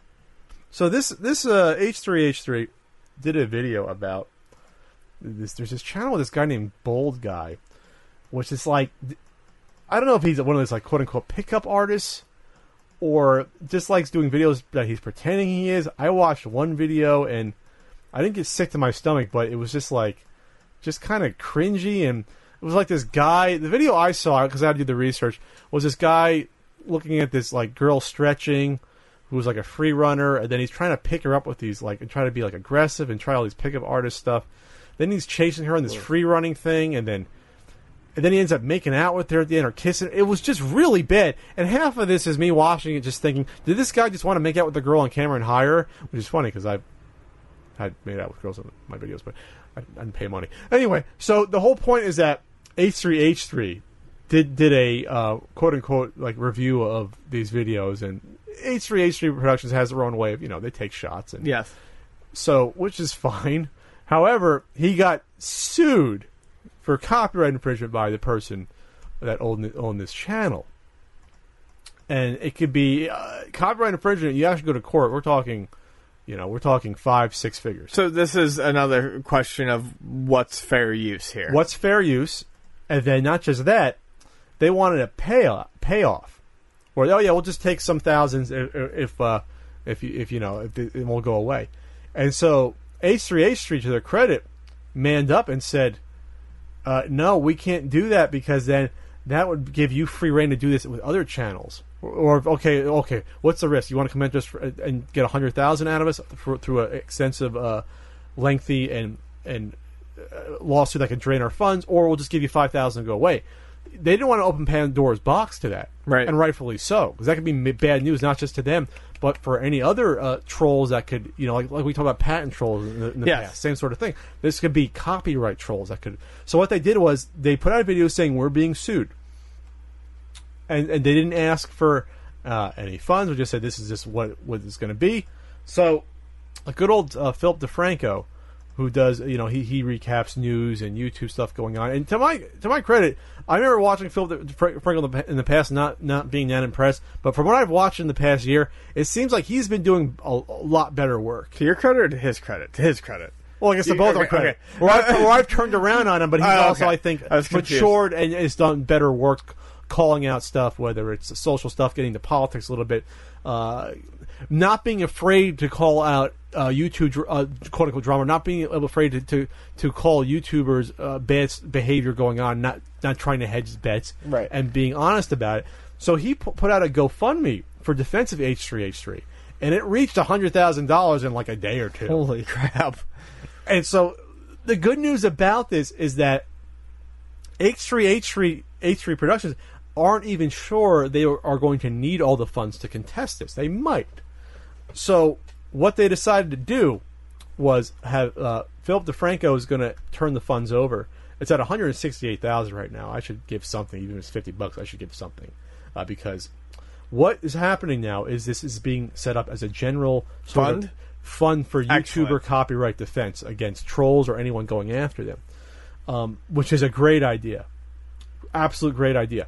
So there's a couple of copyright lawyers that at first were giving free advice to YouTubers and H3H3 called, let's see, it was Ryan Morrison and Michael Lee. So what's going to happen is, due to this fund being around, which they're naming FUPA, which is a funny name, but it is an anagram. Anagram? Is that right? Yeah. Acronym. Not an anagram. Damn it. The money's going to be useful because then if these guys have to take on a case or have to give up their time, they at least can be compensated as lawyers for valuable time to be put into cases like this. And by the way, the YouTuber suing them is called Matt Hoss Zone. They're the ones suing H3H3 Productions. So the estimate originally to defend was $100,000. Philip DeFranco began with a generous $5,000 donation. Other big YouTubers, even Fine Brothers donated money, which is, it's good to do that. It's also good PR, but it's also good to use. I'm not going to be totally cynical. Yeah, it's good because if it's a collective fund, it's good for a few reasons. It's good because now, yes, what they're going to do is these two lawyers, you can contact them via Twitter or email, and they want the people with the problems to directly contact them. They don't want people to say, "Oh, these guys are having problems." They want the people directly to contact them. They're going to review it, and then if they feel like you have a case, they'll be able to at least go to bat for you. Even having representation responding to an email, that could stop it right there. Sure. If someone comes after you with their own lawyers saying, "Oh, I have a retainer," or "I have lawyers," oh, you're not going to fight back, you're going to roll over. Well, what if I have lawyers respond to your lawyer? Are you going to now nut up and then go through extra costs of going through Right, a lot of this is intimidation, hoping that the people that they're going to threaten are going to not know what to do and are going to get scared. Yeah, and this is now anti-intimidation because now, if someone realizes a fund like this exists, and if this fund grows to $1 million or $2 million, and obviously there has to be care to make sure the funds stay with the right people. What this can do is have, which Google had, but Google probably would never do that, a fund set aside so that anyone comes after any, even I'd say moderately, or hell, even a small YouTuber now could potentially use this funding and be like, well, now you got to deal with this fund that's there, because now you know that you come after me. If I have even a slight case, I now have financial backing. If someone came after me and you, we can say, okay, maybe our case isn't open and shut, but now at least we have an avenue of at least moving towards some sort of protection. Right. which is what this is here. And it's at 168,000 right now. And this, I think, is only going to grow because this is going to be, I think, a blanket protection. I don't want to say union, sort of a YouTuber union, but at least it's something there. It's tangible. I see a lot. I could see a lot of people donating to this a lot. I could see it growing a lot. And what's interesting about it is, well, it's not going to get a lot of people shaking hands necessarily. I could see people from various sides of various fences donating towards this because it's a solid cause. Leafy, who had a feud with H3H3 a month or two back, where they went after each other, pretty vitriolic. He even donated money. So I think any big YouTuber out there that is making, we're talking ones that are making $500,000 and $1 million a year. Yeah, kick in some few $1,000. Why not if you can afford it? Yep. And then it'll just grow and grow. And hell, maybe they'll even do fundraisers for something. Like I can picture them doing fundraisers for YouTubers coming together and do. I don't see either Google or YouTube ever sponsoring, but you get some bigger YouTubers saying, "Hey, let's get a weekend. Let's do something, whether a marathon or something." And I can see this ballooning up. And I said, as long as the money is used properly and there's some oversight to it, you got to trust that this is going to be used correctly. I can see only good things happening with this fund. And is this a second scumbag seller of the week? Two? And boy howdy. Who is this scumbag seller of the week? It's none other than our favorite greasy shit-stained hellspawn, Mike Kennedy. What? That was a pretty over the top Ed Hyman. No, don't really care. At this point, he's a fuck. All right, you want to explain what happened here then? Okay, so good guy, Willie. I remember Willie. Mike Kennedy, who just exudes vomit from every pore, was responsible for the Retro VGS and Coleco Chameleon debacles. You don't want to use the debacle too much, but it was a total debacle. No, it was a train wreck, and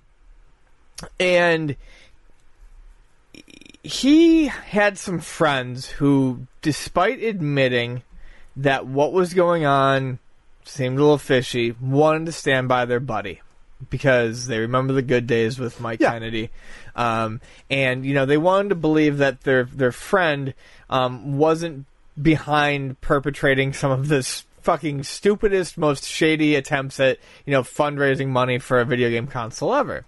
So one of the guys' name is Willie, and he stood by him.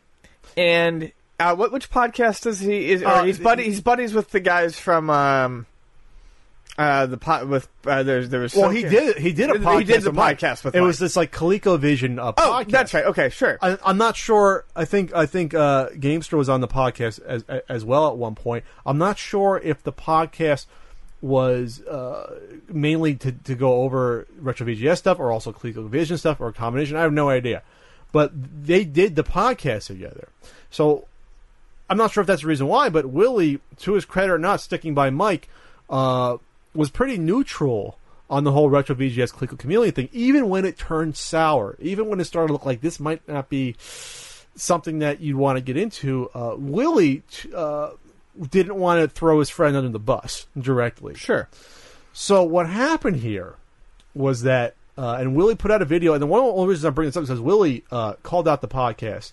Yeah. And said, and Willie, you don't have to feel bad about anything, Willie. No, you don't. You're trying to be a good person and stick up for your friend. Can I also say, Willie, you apologized for ranting like 3 times, and that was the kindest rant I've ever seen. So this is what Willie did. So Willie basically gave or loaned Mike Kennedy a couple of repaired Coleco tabletop arcade games. Looked like there was a Miss Pac-Man, a Galaxian. Was there another one here? Frogger. A Frogger.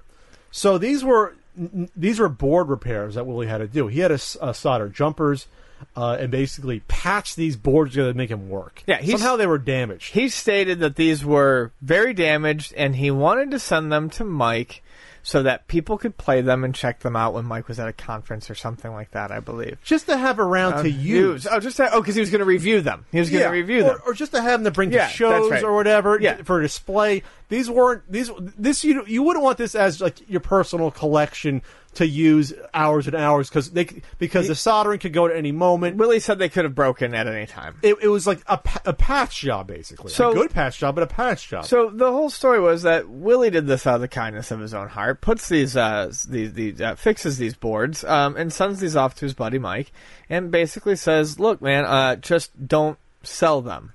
Okay, please don't sell them. They're not in any position. They're not in any condition to be sold, and I would like them returned when you're done with them. If you decide you're done with them, so instead of selling them, please don't."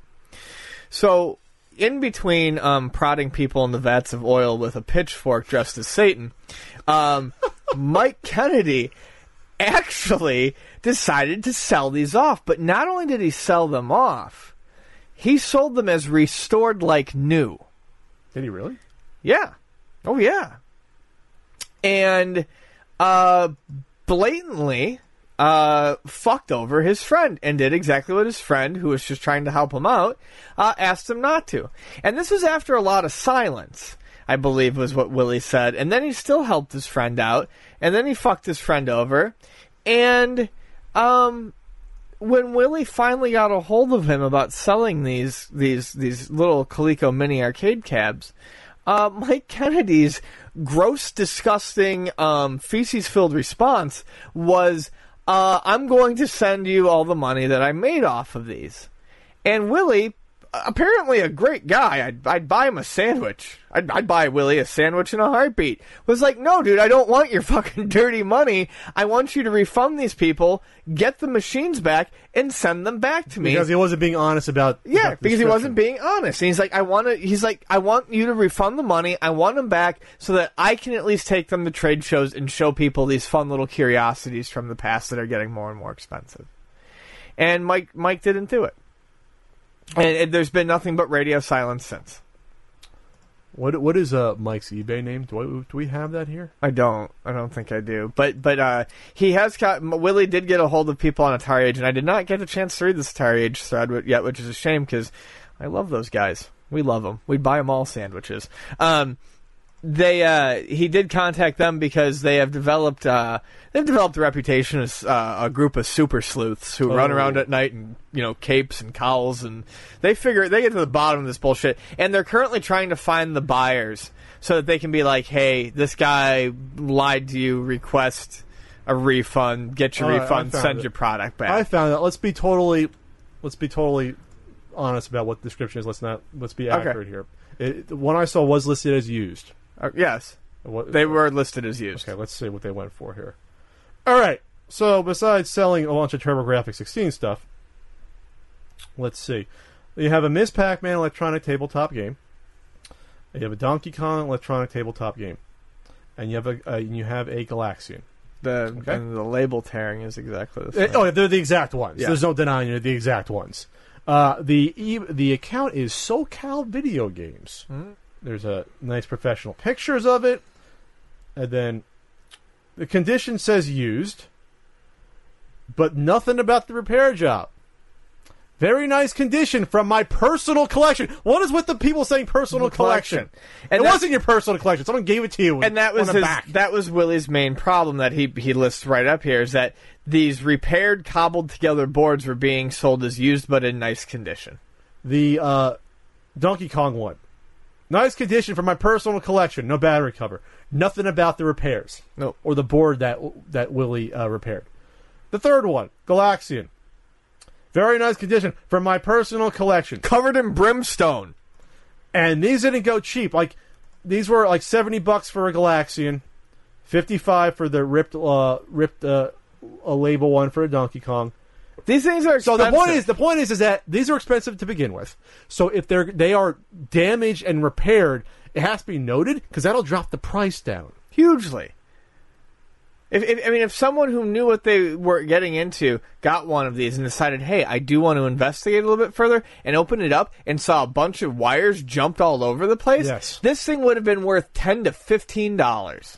So the bad news is that these three auctions ended in the middle of May. I'm guessing Willie found out about it only somewhat recently since this video came out a few days ago.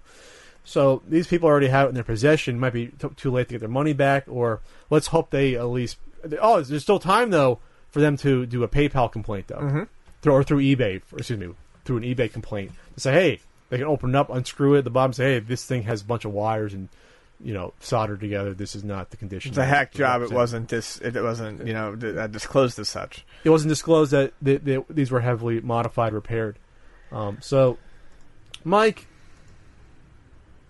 it was funny. Someone in the Atari Age forum said he wanted to come on the forum to just say, okay, it's time we should back off Mike, and then this happened. I don't see why you'd back off of someone where this is their shitty behavior. No. This is who they are. There is no backing off. They're not going to change. Nope. No, not at all. It's not going to happen. No, they are. You ever worked in a restaurant? Did you ever do dishes or anything like that? No. Anyone out there who ever worked in a restaurant is going to know what a grease trap is. He's the grease trap of humanity. Wow, he said devil spawning and grease trap. He's a lot of things. He's a diaper full of loose stool. My gloves are off. I just don't care. Oh, when I said that, I got in trouble. The internet came after me when I said gloves are coming off. Well, come at me. Defend this one. You might get some mean tweets at 1 o'clock in the morning. Yeah, defend this guy, guys. All right. Moving on to the movie topics. So, it has been reported that Disney is not exactly happy with what they are seeing in the first cut of Gareth Edwards' Star Wars Rogue One. The general consensus here is that it doesn't feel like what a classic Star Wars movie should feel like, and that they felt the tone was a bit darker than what something that's coming that basically should lead up to the first 10 minutes of New Hope should look like. And they need to do. They want to do reshoots. Several weeks of reshoots. To add, this is something that keeps coming up, levity to the film. Let's back up. A lot of films get reshoots, big budgets.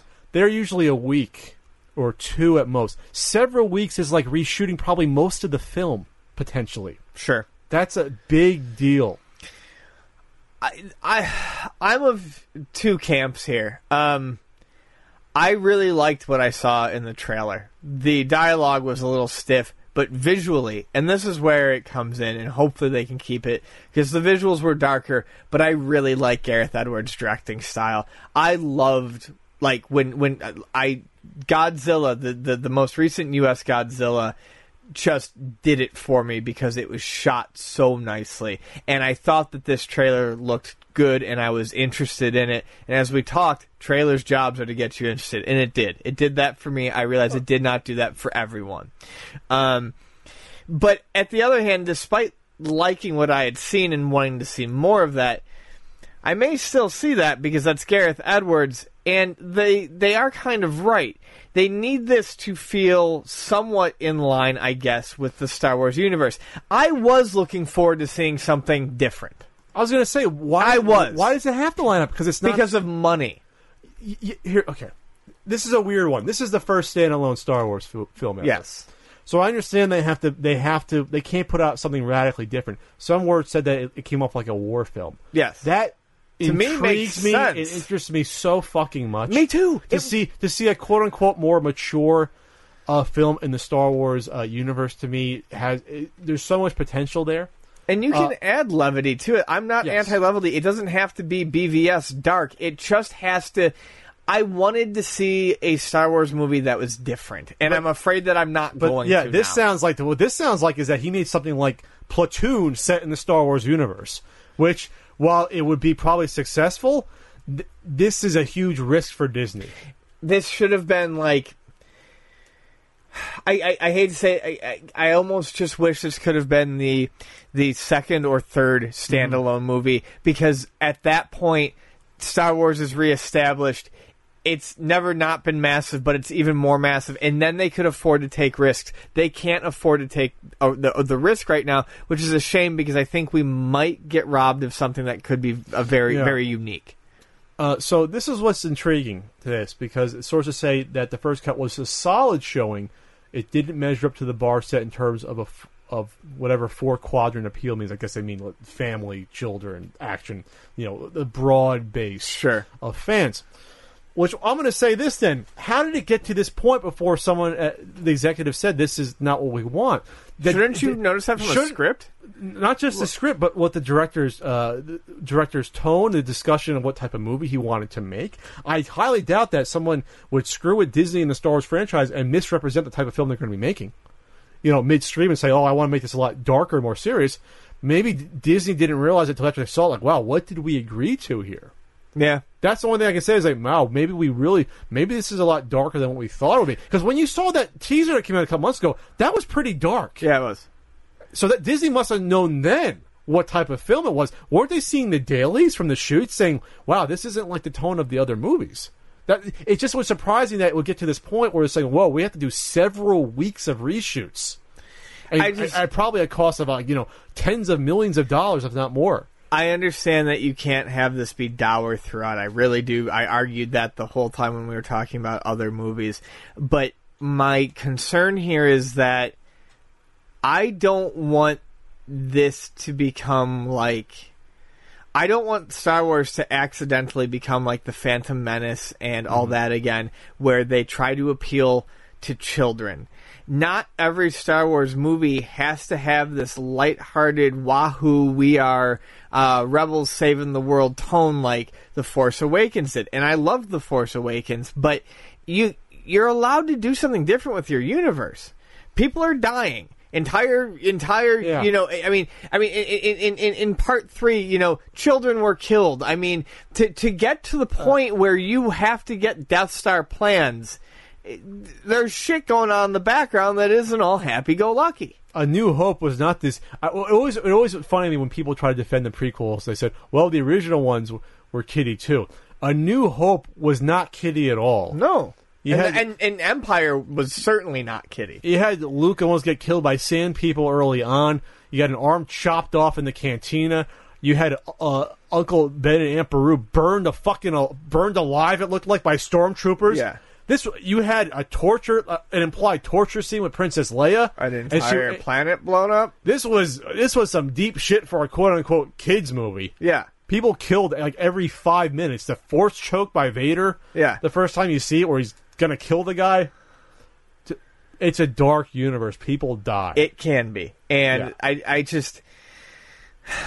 I understand but do not agree with what Disney is doing here. It's tough. It's a business. They spent a few billion getting the rights to this, and they're going to make the money back, obviously, but you can't have a mediocre or even a soft success for any Star Wars movie. You just can't. It's got to be a success. What I'm hoping for is we get the R-rated 3-hour director's cut after this comes out. I don't think. Yeah. I was just making a shit joke. Are you making a Snyder joke? No. You made that for me. All right, so... I didn't bring up his name. So Warcraft, based upon, obviously, World of Warcraft, but it's a story based upon the first game, which I had as a teen, the real-time strategy game. The film comes out soon. Early reviews are not good. No. Battlefield Earth, like? Well, that was the one over-the-top sort of criticism. Is from IndieWire, Warcraft is the Battlefield Earth of the 21st century. I think the comparison they're trying to make is that Battlefield Earth was based on a sci-fi novel by L. Ron Hubbard, who is a fucking joke, who created the cult of Scientology, and the people that really liked that movie were people that really liked L. Ron Hubbard or Scientologists. You had to really like the book to like that movie. Sure. Otherwise, you were lost and you're like, "What the fuck is this?" According to this review, that's what Warcraft is. Unless you really know the game and the characters and the lore, you're going to be like, "What the fuck is this? Why am I watching this? This is too much for me." And so far, a lot of the reviews, at least on Rotten Tomatoes, that's what it's basically the tone of a lot of people. It's like, well, if you know like the little Easter eggs drop for you fans of the game, then you might get a lot more out of this than the average moviegoer who's just struggling to want to like these characters and follow what the hell's happening. But even the pre-release review that I read said that they see that as unique in that instead of trying to bridge the gap, instead of bridging the gap between video games and movies, and even the one that I read said that they would struggle to find anything that would even make this interesting to the players of the game because the story is insipid. They said basically the entire movie plays out like a highlights reel of a story they're expecting you to already know, but they don't even do it well enough for fans to give a shit. This is what I'm thinking, because when you bought that Warcraft, the first one and the second one, you got a pretty good, robust manual. I probably still have them somewhere. Oh, yeah. And the first 3-4 pages is the lore and story of the characters. And when I'm starting to see some of these names, it's starting to come back to me. Some of was it Lothar? Was it Lothar? King Lave, Doomhammer is one of the big evil orcs. These are some of the guys you play in the game as the hero characters, which had a lot more hit points and were more powerful.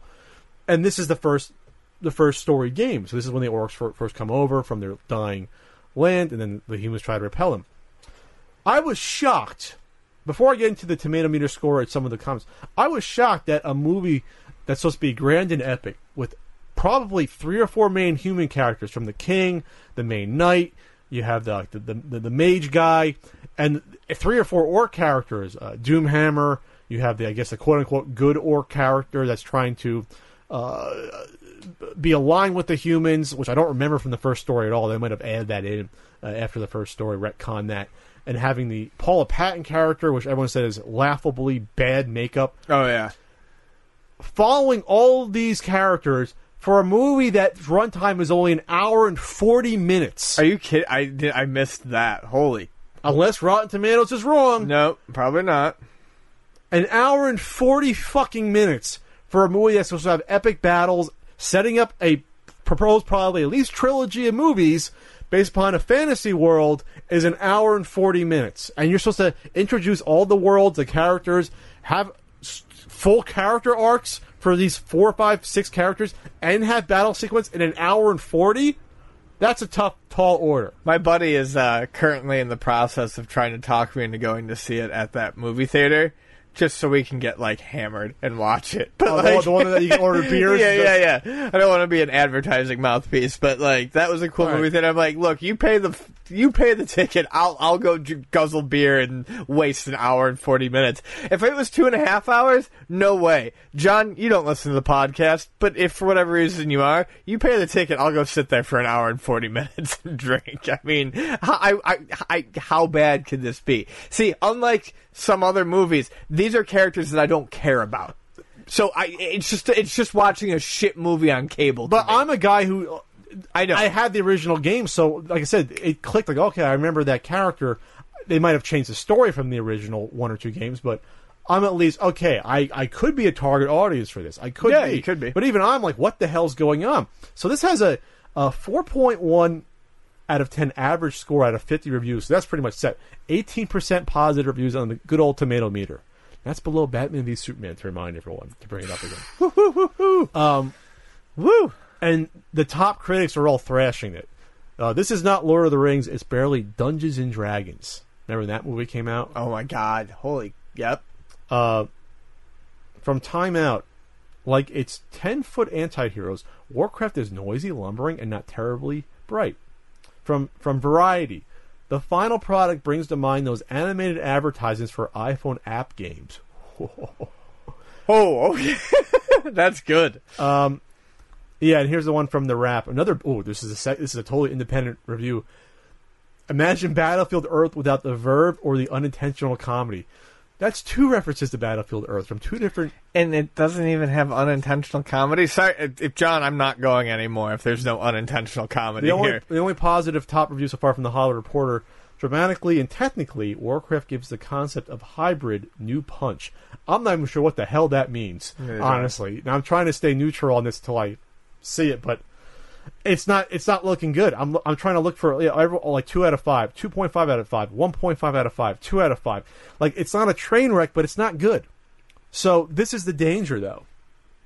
They want to make a world out of this. Probably do a movie based upon Warcraft 2 and Warcraft 3. It's apparently sets up with an incredibly obvious cliffhanger for a sequel. It doesn't even come. It supposedly doesn't even come close to closing the story. I'm guessing the end could be the beginning of Tides of Darkness, the sequel, where you basically have spoilers.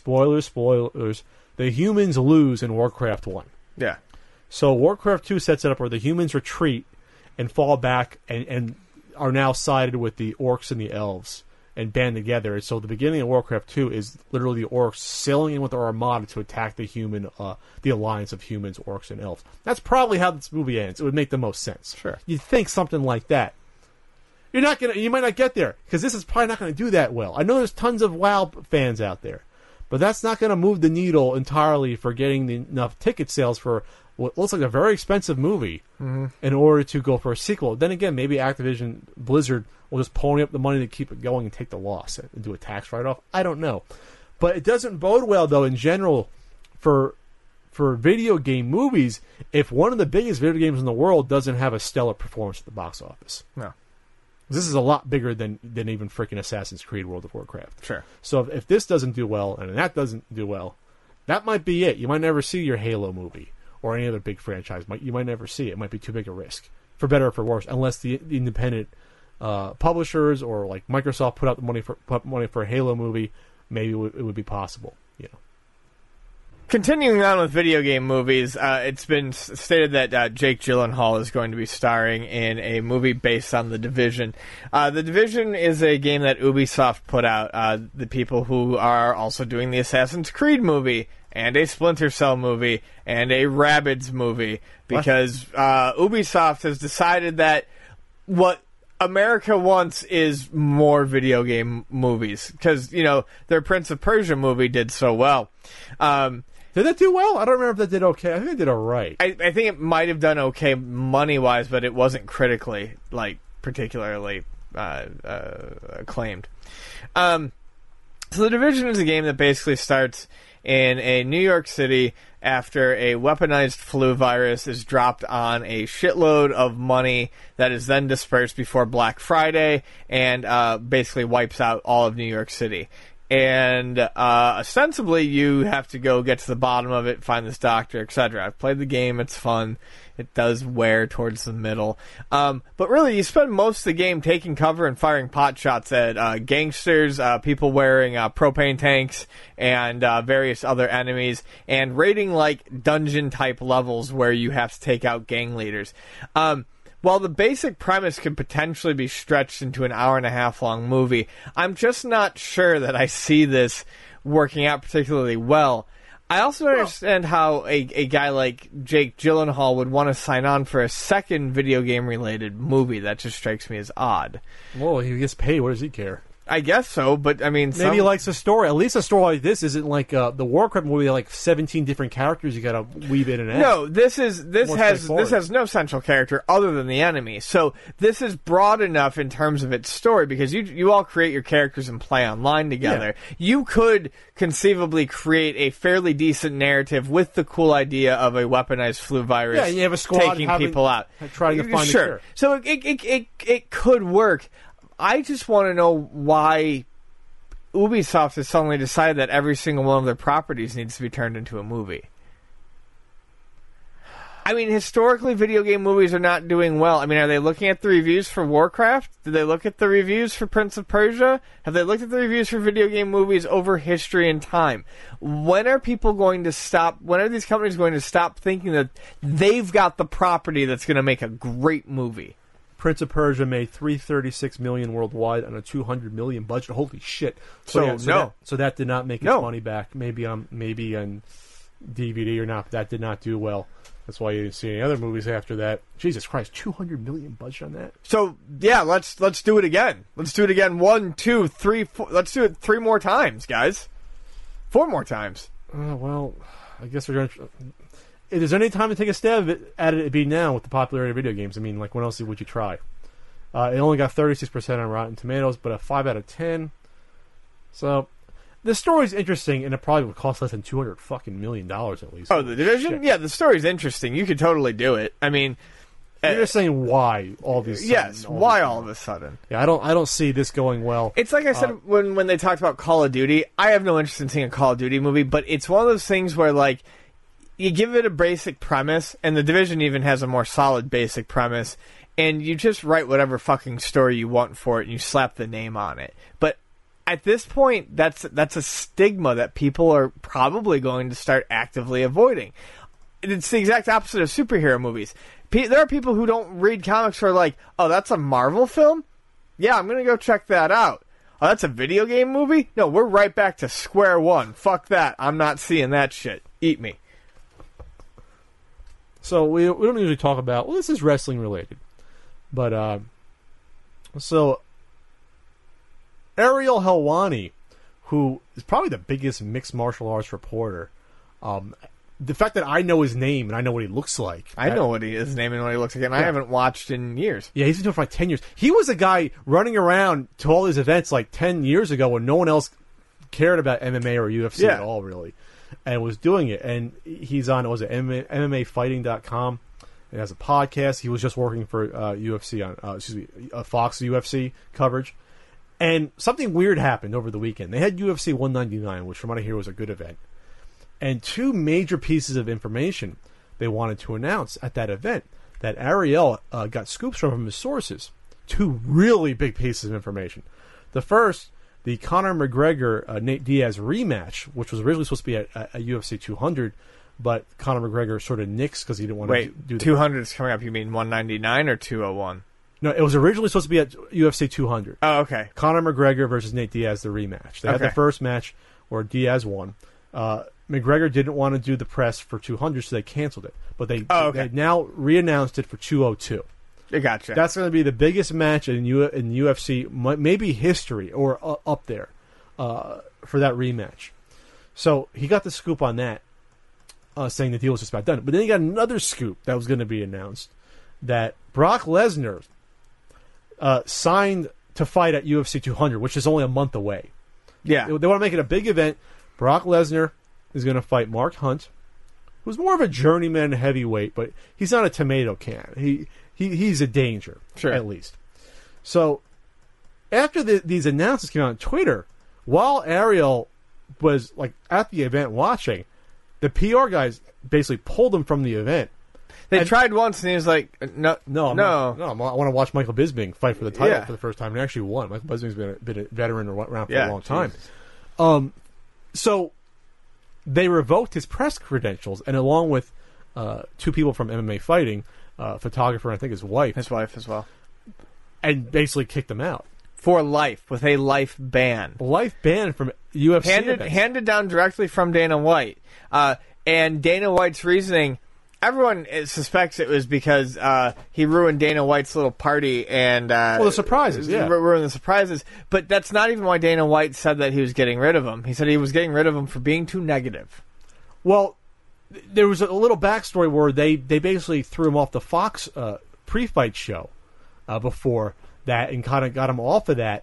And it turns out it's a little more complicated that Helwani also covered some Bellator events. Bellator is a competing MMA organization, and Dana White didn't like that. Ariel's not obligated only to cover UFC if he's into mixed martial arts. Hire him to only cover UFC if that's what you want. So that got him in trouble with the Fox job. But for this, they didn't like the fact that they said that they wanted to come. The UFC wanted Ariel to come to the UFC and ask him for comment on the Lesnar story before he ran with it, which is insane because that does not happen with any reporting, especially with sports reporting. No. It was such news that it ran Scott Van Pelt's ESPN like primetime show had Ariel on. They were talking about it on like Around the Horn.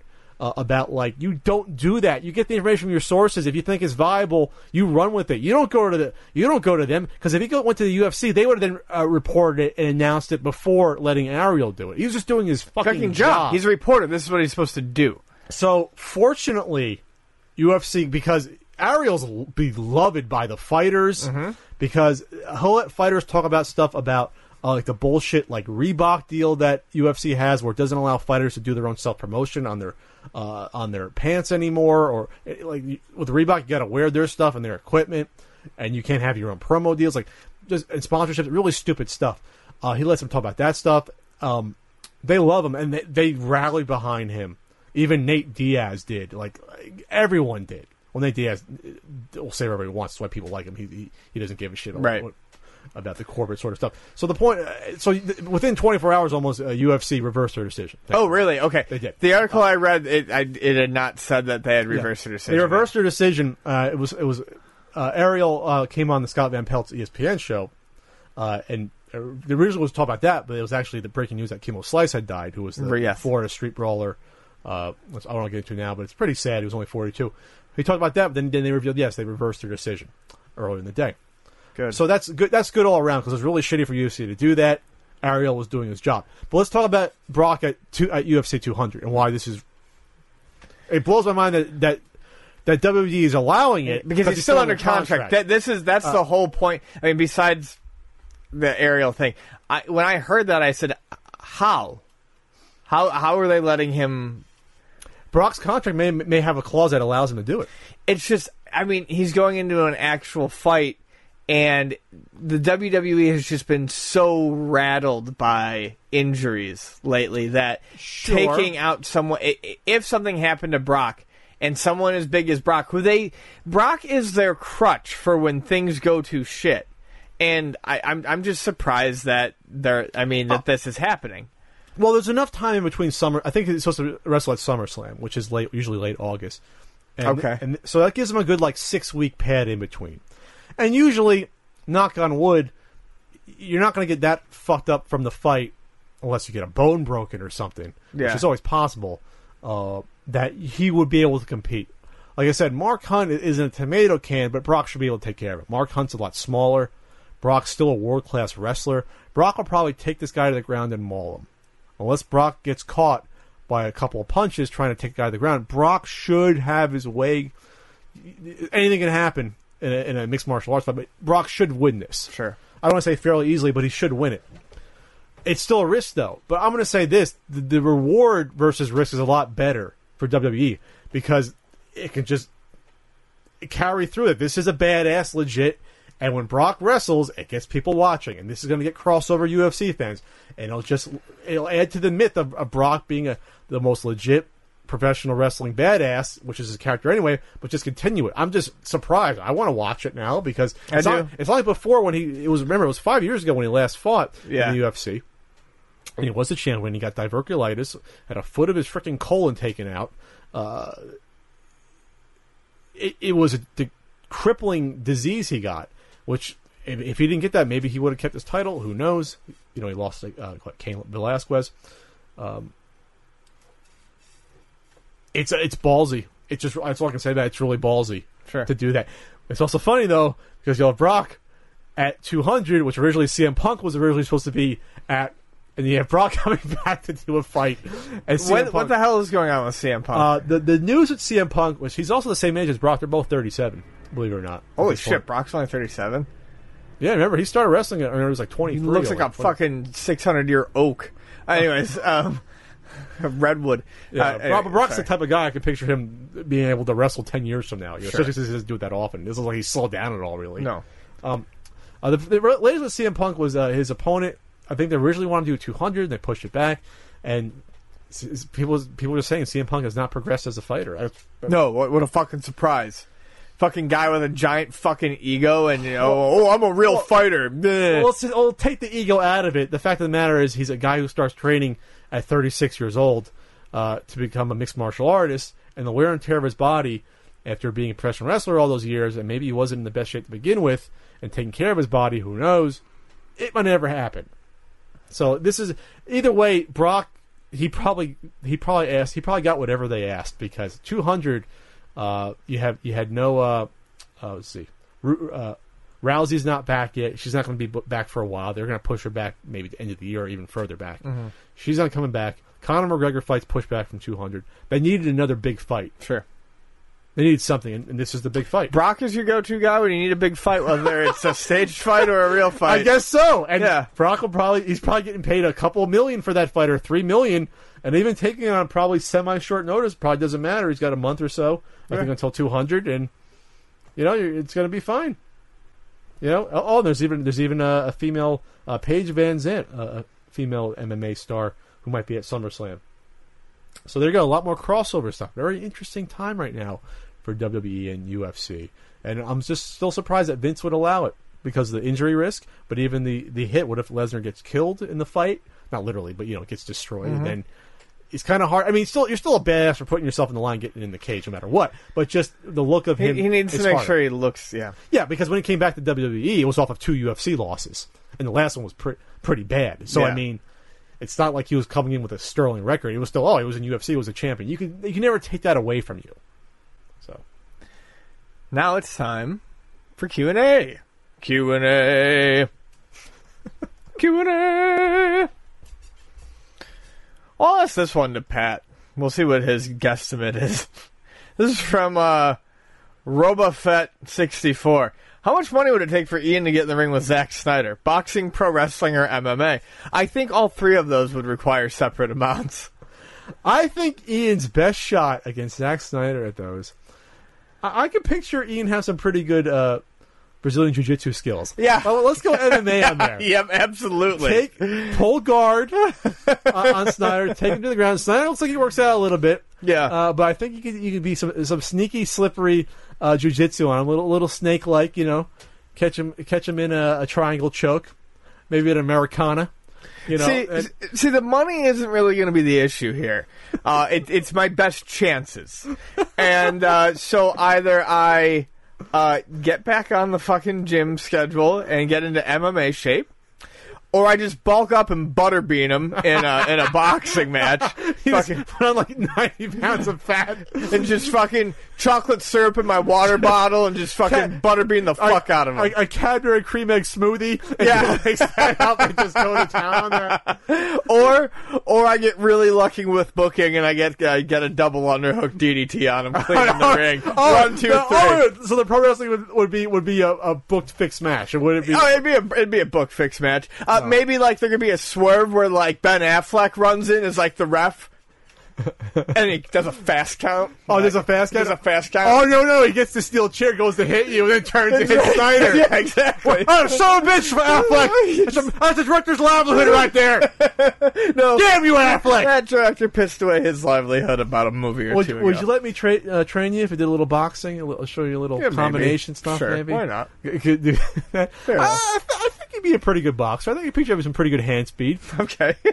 I think you're taller than Snyder. You might be able to keep him at bay with a longer jab reach.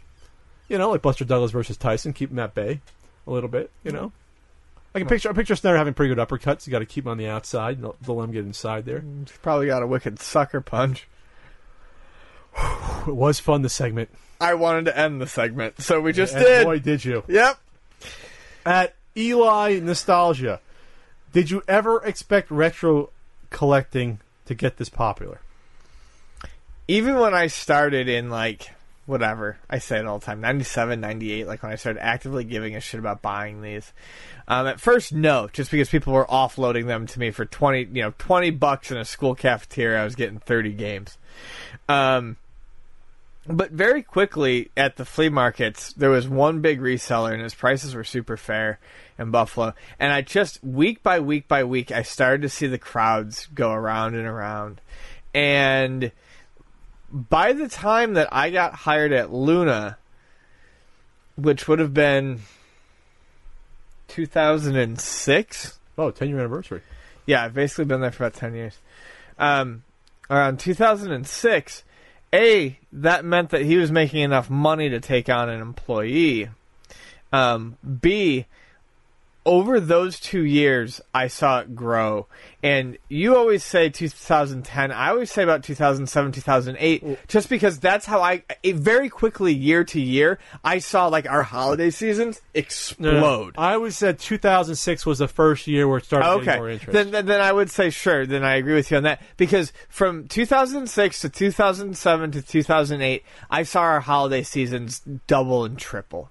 And I said, okay, this is going someplace big. The nostalgia is hitting people, or people don't want to play these very long, involved games anymore. Oh. That's also when we started seeing things like Retron 2s and FC Twins and all these companies making these things to support this growing market. It was a strange 2000. This was a whole other conversation, but 2006 was sort of a strange congruence of events. YouTube. Yeah, started true. getting big. I can see that. You had YouTubers started to put out their shitty emulated videos, but it's still, and obviously AVGN comes out, and all of a sudden you have, wow, retro video games. Oh, remember those funny games from 20 years ago? Oh, Top Gun was shit, or whatever, Karate Kid. That got an interest. The Wii comes out, and you had the Virtual Console. Yeah.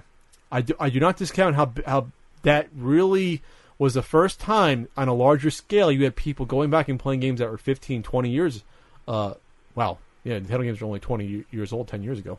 Yeah. Playing games that they didn't have a chance to get exposed to before. Or, oh, wow, what's this game for $5? I'm going to play, Kung Fu Heroes, for $5. And it's like,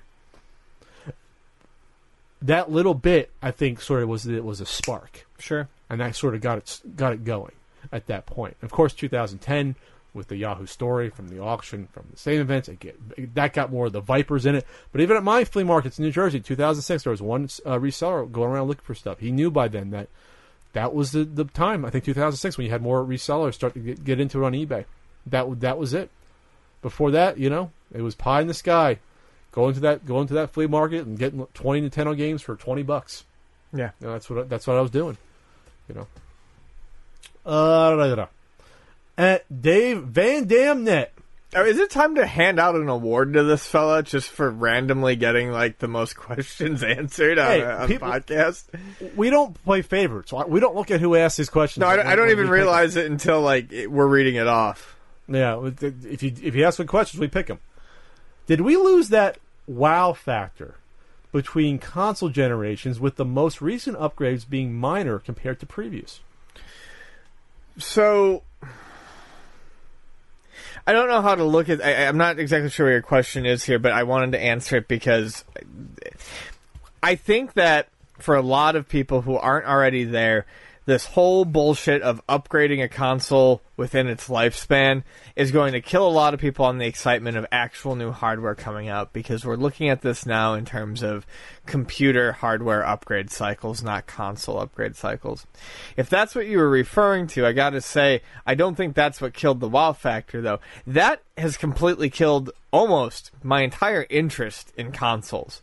I keep saying that after the PS4 era, I'm building a gaming PC, I'm buying the Nintendo system for the first party titles, and I'm out. I don't care. I don't need a console anymore. I don't care. But I think the wow factor, if you're talking between actual generations in minor upgrades there, yes, I think that really has killed it. I remember excitement was through the roof between PlayStation 1 and PlayStation 2. And there was a pretty big bit of excitement even between PlayStation 2 and PS3 and 360, or Xbox and Xbox 360. But that definitely, even before people started to see, retrospectively what the first 2 years of PS4 or Xbox One were going to bring you, I didn't see that much excitement. I mean, we were reporting on this. I mean, we started the podcast before those systems came out. And you and I could not have been less excited. And I don't think that was just us. I think that was a lot of people. And a lot of people, because they got into this console buying cycle, they're like, well, the new hardware's coming out, so I got to get it. But I don't remember anyone being totally jazzed to go get a PS4. This is probably what happened. You had, when the PS2 came out, first of all, not everyone had computers yet. I was going to say DVD not even players, DVDs, too. But not everyone had computers yet. Yeah. And when the Xbox came out, 2001? Xbox? Sure. Or 2000. 2000. I think it was 2000. The Xbox. Okay. So you were still in this weird period where gaming on the PC was separate, by and large, from the consoles. Sure. When it came to the non-Nintendo ones, at least. In terms of power, you still had some catching up to do, because in the year 2000, you had to buy your Voodoo graphics card still, those awful graphics card, or your ATR graphics card. It wasn't standard to have a great graphics on a PC still. So if you wanted, and a lot of those games were not cross-platform. Most of the games were not. Nowadays, a lot of them are. The big titles, Overwatch. Not cross-platform? Oh, excuse me, coming out on more one platform. Coming out on I see what you're PC saying. and console. Sure. That's what I mean. I was thinking cross-play. Sorry. Yeah. Coming out, Overwatch, the Halo games, the Call of Duty games. 15, 20 years ago, you wouldn't see that. Now you do. Right. So it's not like you have to buy the PS4. Yeah, you're going to miss out on a handful of exclusives you might care about. But 95% of the games, you can wait to get even your GTA game on your computer. And it'll look better on your computer, too. Now the games look better on your computer. Right. has the potential. So those to me are the big differences. I mean, yes, going forward, yeah, this is it. I mean, hell, even Microsoft and Sony are saying this is probably the last full console generation you're going to see, except for Nintendo. If you're going to try to get me to buy two $400 consoles, I just, or whatever they charge for the excitement is gone. It makes less sense. The excitement is gone, and that doesn't mean video games are going to be less exciting. It just means how I consume them is 100% going to change. Yeah, and plus it's cheaper. You can get a quality desktop computer that'll be just as powerful as your PS4 and Xbox One, and you'll be able to do everything else on it. And yeah, why bother with it? Just why bother? So, all right, I'm gonna be the same. I'm gonna be in the same sort of area as you. I'm gonna get a new laptop probably by time before we go to Too Many Games. If not next month, I'm gonna get a new laptop. I won't be able to do it by Too Many Games, but by summer I'm gonna need one. New laptop for the podcast, for playing games, for streaming, for capturing. That'll be more powerful than a PS4 and an Xbox One. It'll last me 5, 6, 7 years. Yep. You know, I'll be set. You don't have to worry about shutting off those monies. Those monies. This is from Justin Smith 13. Do you feel retro game collecting has become more about bragging on social media, bragging about what they have on social media? That's a very general question. I will say this. I'm not involved with the Facebook groups, but I hear they're very toxic. The retro game like Facebook groups. You always say, oh, these ones are good, but a lot of it is just about either showing off or people trying to flip stuff. I don't know if that's included with social media. I guess it is Facebook. Oh, yeah. I will say this. When you have people that have to just... I mean, hell, there's people that either you or me... It's not as much as it used to be. It used to be, hey, Pat, did I do good getting these games? And it's like... Why do you get to be validated by your collecting through someone else? Right. Are you happy with your pickups? Yes. Then that's all it's done. Now, I have friends who they don't do it all the time, but every once in a while they'll be like, damn, look at this score. And it's all like, cool, congrats. Yeah. Like, you want to share in the excitement of the hobby. And I think for some of these people, the hobby is finding some good games that they've been looking for. But, every week, I see people posting up, yeah, these are my finds from this weekend. And it's like... I don't know. There is a lot of bragging, I think, but I honestly... Sharing's not bragging, though. When I ask for people to share what they found... No, obviously, that's what I'm kind of referring to. That's not bragging at all. That's more fun. No, I guess I have to say, on Twitter, I don't see a lot of bragging. I would imagine that Facebook video game groups, which I've never been a part of, I'm going to guess that that's like a lot of, like, well, maybe Nintendo age, but, especially, like, late 90s, other like video game message boards, it was all about slapping your dick on the table. I will say this: YouTube's a lot of bragging. Yeah, YouTube pickup videos. That's a lot of bragging. But Twitter, you have to understand, Twitter is basically the only social media I use, and I don't see a lot of bragging. I see a lot of people having fun with it. So I think it probably depends on where you go. Yeah, I think collectors in general, it's always weird. You say you want to show off or share versus brag about it.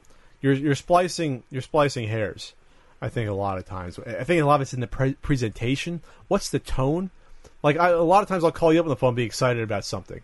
And, of course, if you're having a bad day, you might say, oh, Pat's just bragging about stuff he found at the flea market. Versus me just wanting to share, hey, I found this stuff.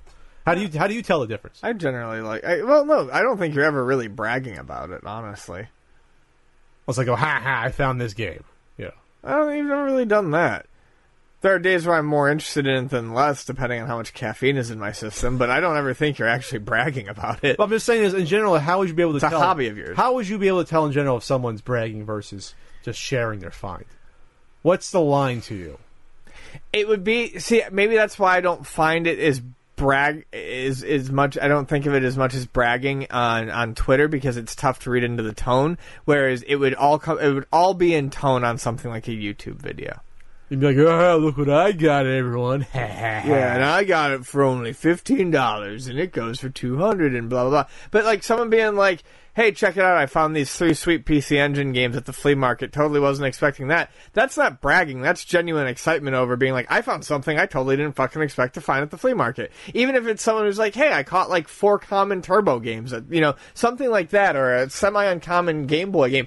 It's not even, it's just, I think a lot of that, I think an easy way to tell the excitement is also about what the pickup is, too. It's like, oh, look, this is just totally something I wasn't expecting to find, I don't know. I don't want to judge anyone on this because honestly, it's too tough to read into, at least on the social media that I look into. Yes, there's a lot of bragging in video game collecting, but is it? Yeah. But is social media the issue? I don't think so. Versus just collecting in general. Yes. Because I've met comic collectors that brag about stuff or Yeah. anything else. Toy collectors. I mean, it's any group of collectors. Collectors are a certain type of people in general, and you always have the negative sort of corner of that sort of population. This is from David64. What would the impact be on independent retro game stores if the retro bubble popped and prices returned to mid-2000s levels? I find this a fascinating question because I worked in independent retro game retail in the mid-2000s before the prices got to where they were. I don't joke when I say I remember Bonk's Adventure being a $30 game and having it multiple fucking times. When I obviously it's supposedly common. It's common in terms of amount made, but like I remember having stacks of 10 Contras. Now I go 2-3 months without seeing them. I can't say a whole lot about numbers, but profit-wise, if you're running a good store, charging fairly, paying fairly, our profits have gone up, but they're still about the same because the interest is still there. The interest grows, and we've grown as a business. But how do I put it? The amount of money we would make per sale as we've gone on has generally been about the same because I pay more, but I charge more, so I'm making about the same. Now, but here's the issue. This is where things get problematic. Because I'm not going to lie and say, oh, everything would be hunky-dory, it'd be fine. It wouldn't, and it could get back to the point where it would be fine, but I can tell you right now, the first 2 years would be fucking miserable, and here's why. Everyone would be trying to get out of the hobby who is in it for money, and even though the value is crashing, they'd expect the value. People are going to want high value, even though the stores aren't going to be able to pay as much anymore, because if the stores want to move their stock, they would have to drastically drop the prices back down to levels from 5-6 years ago, which means the people who are expecting the amount that they saw a year ago is no longer the amount that they're going to get. They're going to get offered fairly an amount from 5 or 6 years ago out of their range, and it's going to come to them as a shock. And no matter how much someone tells them, look, I know this game went for $350 when you bought it, but it's going for $100 right now. I cannot give you anywhere near what you are asking. So it would be very difficult to have the market shocked in that manner. When things gradually go up or gradually go down, you can kind of make it work. But if we're talking about a pop and prices just plummeting, that would be very difficult for a business like us. So, in terms of your profit margin, in theory, would be the same. Because if it costs you $5 to buy a game you sell for, say, $15 in cash, and then it goes from that in the future to a game you have to spend $10 and you sell for whatever $20, or the profit margin's similar. Yes, you got to pay more money for a game that's worth more anyway. So that it makes sense when the prices go up. When it goes back down, it should fall. But what you're saying is you have a lot more trouble getting those games because they're going to want more money because of how much they paid before. Now it's going to be like people trying to get off the frickin' Titanic. People are going to be barging into the store trying to get every last penny they can out of these games, and businesses are going to have the foresight to be like, no, I can't pay you that. Would you then also get a glut of people dumping their collections? So then the supply goes up, which also lowers the price. So yes. all of a sudden you have. Remember the time you had like 25 Super Mario 3s? Those times returned. You're sitting on 25 Super Mario Brothers 3s. You can't get the same price you did for before when they flew off the shelves. Now I sit on 2 Super Mario Brothers 3s at any given time and no Contras. Like, those are the games that I always use. People are under the impression that Luna Video Games has a back room that's just fucking overflowing with Super Mario 3. No, bullshit. I'm sold out of Super Mario 3 almost all the goddamn time. And it's the only other interesting thing to me would be like how many of the true heads would stick around and then be like, now's the time. Would they come in and help us? Would they come in and bring some profit back? Be like, this is what we've been waiting for Now these let's buy prices. everything, yeah. Now we're going to buy it all. And, would that average out? How would that work? So it's really not a scenario I want to have to envision, but I could see the properly run store coming out of it just fine. Well, when you talk about bubble, there would be lean years. A bubble entails an investment bubble, Sure. not necessarily a collecting bubble, because the investors will be the first ones out. Sure. So if they leave the market, don't come in your store anymore, that wouldn't necessarily affect the people like me or other collectors that are going to come in no matter what and try to look for stuff. Yeah, you're right. So that would result in a much more gradual reduction of price, which wouldn't hurt us nearly as much. you might see resellers getting out of the hobby and dumping their inventory, though, like people running eBay stores. That'd be interesting. I mean, in a way, you're presenting some scenarios here that I don't necessarily think are the most likely, but they could happen. That it almost could work in favor for a place like us. I've kind of seen it. I went to the flea market recently. I saw a guy. I don't know where he got them from. He had hundreds and hundreds of PS2 games. Not a huge amount of GameCube games, but a lot of them were price tagged. So they came from some store at some point, or some retailer, some secondary retailer, a lot of them. And he was selling a bunch of them. Stuff happens. People get out of the hobby. They don't think it's worth it trying to sell them anymore. They're going to close up shop and maybe dump their inventory. If a bubble happened, you'd see a lot of, because why would someone that's trying to sell retro video games stay in it if they can do something else, and all of a sudden the prices go down like 50-60%, where they can be selling DVDs or records or whatever else. So because those are the first people that get into it, those are the first people that leave it once the prices go away. Hand jobs. Is that a random thought, or is that connected to the topic? You could sell them. You can sell them. Yeah. Sell a machine that gives them. I don't know. There you go. What'd you call me? So there you go. I thought you called me a Dago. Anyway. No, I said there you go.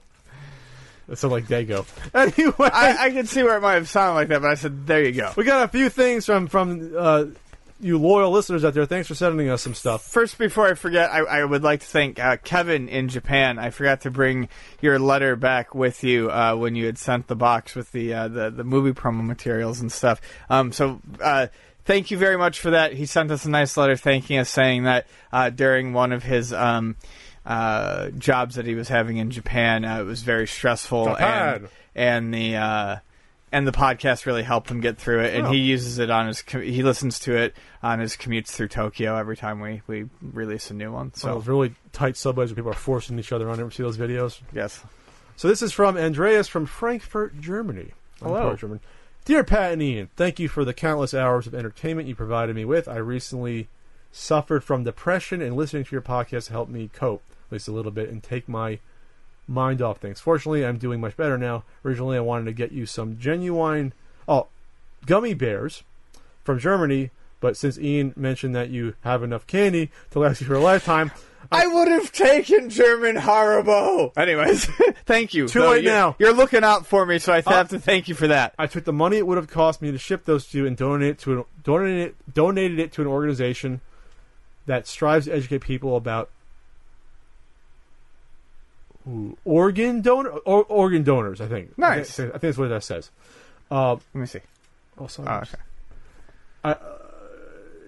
It is organ donation. Okay. Organ donation, which I think is a that's even better. Cause. Yeah. Anyway, I look forward to more scumbag subs of the week. Got 2 this week. Segments and rude customer stories. Best, Andreas. Thank you, Andreas. I thank you so much. I love it when I hear that people are donating money to good causes instead of even though Haribo, yes, they're delicious, but it's so much better to put it towards a good cause. This is from Tyler. Dear Pat and Ian, from one retro video game wrestling fan to 2 others, enjoy these pieces of nostalgic glory. No WWE edits, just Coliseum exclusive. Oh, he's referring to Coliseum WWE VHSs, which sometimes they did edit to fit the length of the DVD. Excuse me, the VHS. They would cut matches down to fit the 2 hours or 4 hours. I guess not these. Royal Rumble '91, which is the best Rumble of all time. Is that the one with Flair one, or was that '90? That was '91. Yeah, I think that's so cool. Is Flair on that one? Actually, I don't think so. Or was it 92 or Flair one? Anyway, I think it was 92. It is something I look forward to listening to. Split these however you like. All right. We have SummerSlam 89 with Hogan and Beefcake versus Zeus and Macho Man. Nice. Ooh, and you have the back, you have, Rick Rude versus Warrior for the IC belt. That's a good match. Oh, yeah. Yeah, it is. And then SummerSlam 88, where the Mega Powers meet the Mega Bucks. Hogan and Savage, this is when Savage was champion for the first time, versus Andre the Giant and Ted DiBiase. These are pretty freaking cool. I love this is the prime era of pro wrestling to me. And Royal Rumble, which one is this? Royal Rumble 88. This is when you have Bad News Brown there, $1 Million Man, Jake the Snake. So this is the second Royal Rumble, I believe. Yes. I love Royal Rumbles. It's the best thing ever. Well, they've kind of gone downhill in the past few years. Yeah, but those original ones were great. So thank you, Tyler. Thank you. These are awesome. We'll figure out to do those later. Maybe our own OSW review of them. And then Ian has a box of stuff down there. All right. You can read the last one. Hello, Pat and Ian. I'm a big fan of your podcast and listen to it or watch the YouTube videos when I can. Usually while commuting on the trains here in Japan. Hey, we're big in Japan. I'm a video game collector, and I also enjoy selling what I don't want to or can't keep, which just supports my habit even more. I recently found a couple of items that will hopefully be interesting for both of you. Spoilers on the next page. I was originally going to send you a box full of Cadbury cream eggs, but thought better of it. Yes, I have plenty of them. Actually, we don't get Cadbury cream eggs here, so I'll take them off your hands if you get to the point where you have to get rid of them. I really enjoy your Ultimate NES guide and appreciate all the work you guys put into it. I'm looking forward to the physical copy in the near future. If you ever need anything from Japan, I might be able to help out. I hope you enjoy the items, and thanks again for the great podcast. JB. Shameless self-plug time. Twitter, @JapanRetroGames. eBay seller ID, iCommonGamer. YouTube, Japanese Retro Game Center. All right. Spoilers for what we have on the next page. For Ian, it was pretty simple. You like DuckTales. So when I saw this... Read! When I saw this glass set, I instantly thought of you. I don't know if they have similar glasses in the U.S., but it looks like it was made in Japan, possibly for Tokyo. Oh, Gyro, Webby, Scrooge, Huey, and Launchpad character. They're about 5-inch glasses right there. Oh, dude, thanks so much. In a little case. That's fantastic. That is awesome. I'm jealous of that myself. Little like juice glasses. This is whiskey. For Pat, it was a little trickier. What do I get the guy who has everything? I figured the best thing would be a retro-style video game system that not only plays Famicom games, has built-in, works the way it's supposed to and never needs updating. There are many, many variations of consoles like these in Japan. Sometimes you find them in the UFO Catcher Crane games in arcades. So I thought it would be a good reminder that it can be done and rather cheaply, too. So this is like the Famicom version of like a Retron 2 or something, I guess? Or like, neat. So it's a Famicom with AV out. Interesting. You say there was built-in games? It says plus 88. I guess there's 80. Oh, there's 88 games inside. So I guess it's like a multi-cart. And I want to see what this looks like because I can't wait to tell. But yeah, it's like a little like a Retron 2, like or FC Twin, but it's for just a Famicom. Yeah, that's awesome. Thanks a lot. What was his name? This was JB. All right, thanks JB. At Japan Retro Games. And we're not going to shy away from stuff. We're not going to put this on YouTube though. But if you want to send him stuff, it's CU Podcast, care of Pat Country, P.O. Box 7695, San Diego, California 92167. We're going to be at... Oh, that's really nice. It's really small. That's cool. We're going to be at Too Many Games in Oaks, Pennsylvania, June 24th and 25th. Ian has a... 26th. 24th through 26th. It's 3 days. That's right.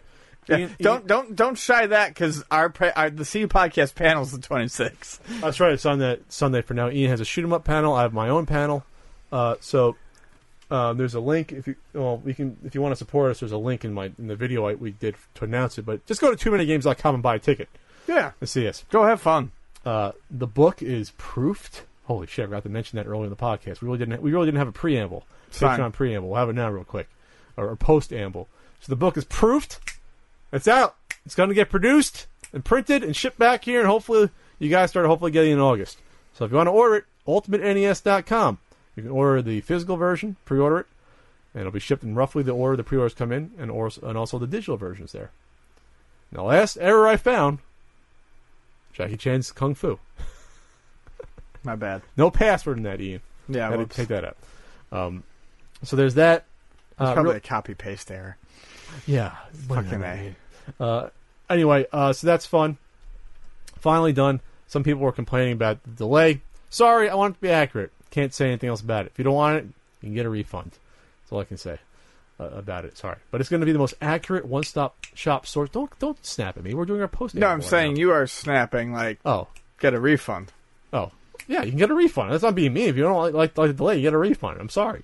This is going to be the most accurate single resource of any NES games. I can pretty confidently say that, combining about 5 or 6 internet resources, synthesizing and getting rid of all of the shit, because Wikipedia is totally inaccurate for so many things, is what I discovered putting this together.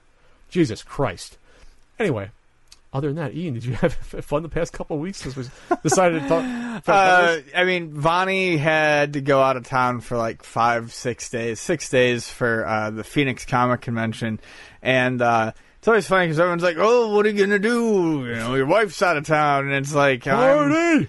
no, I'm gonna watch nature documentaries and drink whiskey and play video games with my buddies, which is what we do when Vonnie's around because that's what she's into too. So honestly, I've been playing a shitload of Overwatch. I'll probably go home even though it's late and get a couple games in, and then try to go to bed. But I mean, nothing exciting here. Never anything really exciting for me to report. Nothing ever. You're trying to go back to the gym, you said. Yes, I'm trying to go back to the gym, and I'm starting to contemplate going back to school, but that's all in the very far future. Everyone knows going back to school. All right, we're done. No, we're not. We're not done yet. I'm starting my high protein, high cholesterol diet and trying to cut out the carbs right now. The NES Punk video is probably going to come out this weekend. It's going to be part 1 of 2. Look out for it.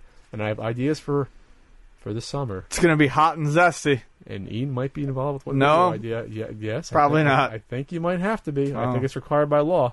It's been far too long since you've been in a video. I don't think there's any law regarding me in videos. I think it's on the. I think that's what the primary was today. Primary. It's on the Fuck docket. off. It's it's provision 141.3. I don't know.